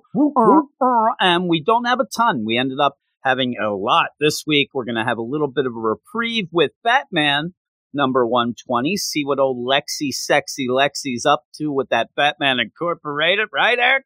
Right? Edit that out, Jess. Edit out that one of that sexies there. We also have... Yeah, really. I mean, seriously, you better edit that out, Eric. That is awful there. Oh, my goodness. We have Dark Knights of Steel number 4, a book that we really do enjoy. One of those that goes hand in hand with the DC versus Vampires and Task Force Z, where people were giving that part of their books of the year in 2021 after like 2 issues. Nonsense there. Detective Comics number 1051. Hopefully that gets me on board like Eric Shea with the whole Tower, The Boy, all of that, obviously. Justice League Incarnate number 4. The big book that we are thinking is a little too silly at the moment, but hopefully we'll kind of be able to see, some good things happening there. It's like the big event book to show you the scope of things to come in DC Universe, and it's cracking wise the entire time and making light of itself. It is true. It's like you're going to like a shareholders meeting where the president is supposed to come out and tell you why you should know that the company, and he comes out and tells knock-knock jokes. You're like, I don't think this is working out well. He comes out with a puppet. Hey there, everybody. You know what? He's got my attention now if it's a puppet. Yeah, he had your interest. Now I have the attention. Hey, look at me. I'm going to end up telling you about the shareholders meeting while drinking water. Oh, my goodness, Eric. He's a ventriloquist now. It works out. That's what I'm saying. He has a ventriloquist dummy. Hey, if you're a dummy, why do you have your hand up my ass? Oh, my goodness. I'm in. To more shares. Bye. Monkey Prince number 1. That is the Jean Luen Yang book. You ended up having some previews and things from before with the Monkey Prince, so I'm looking forward to that. I think I read the preview, so I think I did too. It was all right. But if I haven't, I'm going to reread that again. I'm going to refresh myself. Yeah, I think so too. One Star Squadron number 3, a book that we haven't really been. We're roller coaster. We actually liked the first issue more than we thought. The second issue we thought was nonsense. We'll see. This is where it's on the old number 3 shopping block, Eric, as they say around the world. So we'll end up seeing how that goes. We also have Suicide Squad number 12, which we have been enjoying. Hopefully we'll get back to, more some character work, but also leading into the whole war for Earth 3. Hopefully things become more clear. Going to be a big event, Jim. The War for Earth 3. That might be your, what is it now? Would that be the winter, or is that the spring event? I never know what that is or what not. Seasons are hard for Jim. It is weird, but that is March, right? Is that March? Again, with the that thing is, I don't know when it comes out, but I know it's coming up like in a few months. We'll say spring event, but I think my spring event's going to be the Shadow War, Eric. We're going to go against. We're going to butt heads on that. You know what? I'm actually fine with that because that's going to be fun to see whose event is better in the end. That's true. You don't have a great track record. I don't. But again, you get excited about everything. I cannot fault you for that enthusiasm that you bring each and every time that I talk to you, Eric. That is a salute to you, Mr. Kazoo. That's what I call you, Mr. Kazoo, Eric. You want to hear that again? Does that annoy you enough that I can keep playing it? And it really, really annoys you? I think it does to everybody. Oh, really? Oh, my goodness gracious. But like I said, 2 of those books will be on the Patreon Spotlight. My guess will be Justice League Incarnate. And I don't know, Monkey Prince seems like it has that ticket on there. But I do think One Star Squadron will be on and there. One Star Squadron. That might be. So if you want to get involved with that and all that stuff going on the Patreon, including a bunch of other shows going on, go over to patreon.com/weirdscience. Help us out for everything we do here. But like I said, you get a ton of shows in return, over like 2,000 episodes of stuff. It's nonsense. They're complete and utter nonsense. The but episodes? With all that, yeah, we're way above that right now. I end up where I have my deal. What it was, the episodes were nonsense. Oh, no. Well, they might be as well, but that's not for me to say. But there's a lot. There's a ton of stuff, including, stuff I'm going to go off and do after we're done here, which, that's not here or there, but I'll be doing. What I'm going to do. That you're going to relax and eat, probably, is what I say. I have to. You haven't eaten all day. You're going to the bar, aren't you? I'm not going to the bar. The thing is, because we had to move all this stuff around because yesterday was Lady Jessica's birthday. I had to spend the entire evening at her parents. And also because the WWE has screwed me. Tonight is the night of the Royal Rumble, which I'm missing completely, and I have to go and sit there and start it over at 10 o'clock at night. Oh, no. Now it's the Royal Crumble, Eric, right? It's my favorite event of the year. And they moved it from Sundays, which was very convenient for you and me, to Saturday nights. And the best is that if it wasn't for Lady Jessica, you would have had us do everything yesterday, and we would have been done and then there. But it's screwing you both ways from Sunday here. Win. Oh, my goodness gracious. I ended up sending you a little, GIF movie of the deal of, you had everything. You ended up having... Hornswoggle, the Great Khali. You ended up having the freaking Cobra attack. Oh, my goodness. It was great. But nobody knows what I'm talking about. Yeah, 2 of those books. And like I said, with that, we're going to do the One Star Squadron me and you were talking about. We're going to give it that benefit deal. But go over to the Patreon, check it out, and, get us inspired to keep doing this. We haven't taken a day off, or a week off, I guess. It would be a week off in 7 years. That should mean something. So everybody, now I'm getting depressed. What do you say at the end? I'm just sitting there. I'm like, we really haven't taken off. And with that, I end up between segments here. Me and you really for years now have been recording at about the same time on Saturday nights, give or take a bit. But I walk upstairs, Rafe's screaming, and I go, I'm recording down there. He goes, oh, I didn't know. I'm like, really? 7 years. Seriously, you have thrown that in my face constantly when he wants to dig in on something, right? Holy crap. But yeah, and then he ended up apologizing. So now I feel bad. But Eric, what do we say at the end of the podcast? Have a great week. Keep it weird. And we'll see you in 7. See you in 7. You are all weirdos. Weird science is the revolution. Weird science is the revolution. Weird science is the revolution.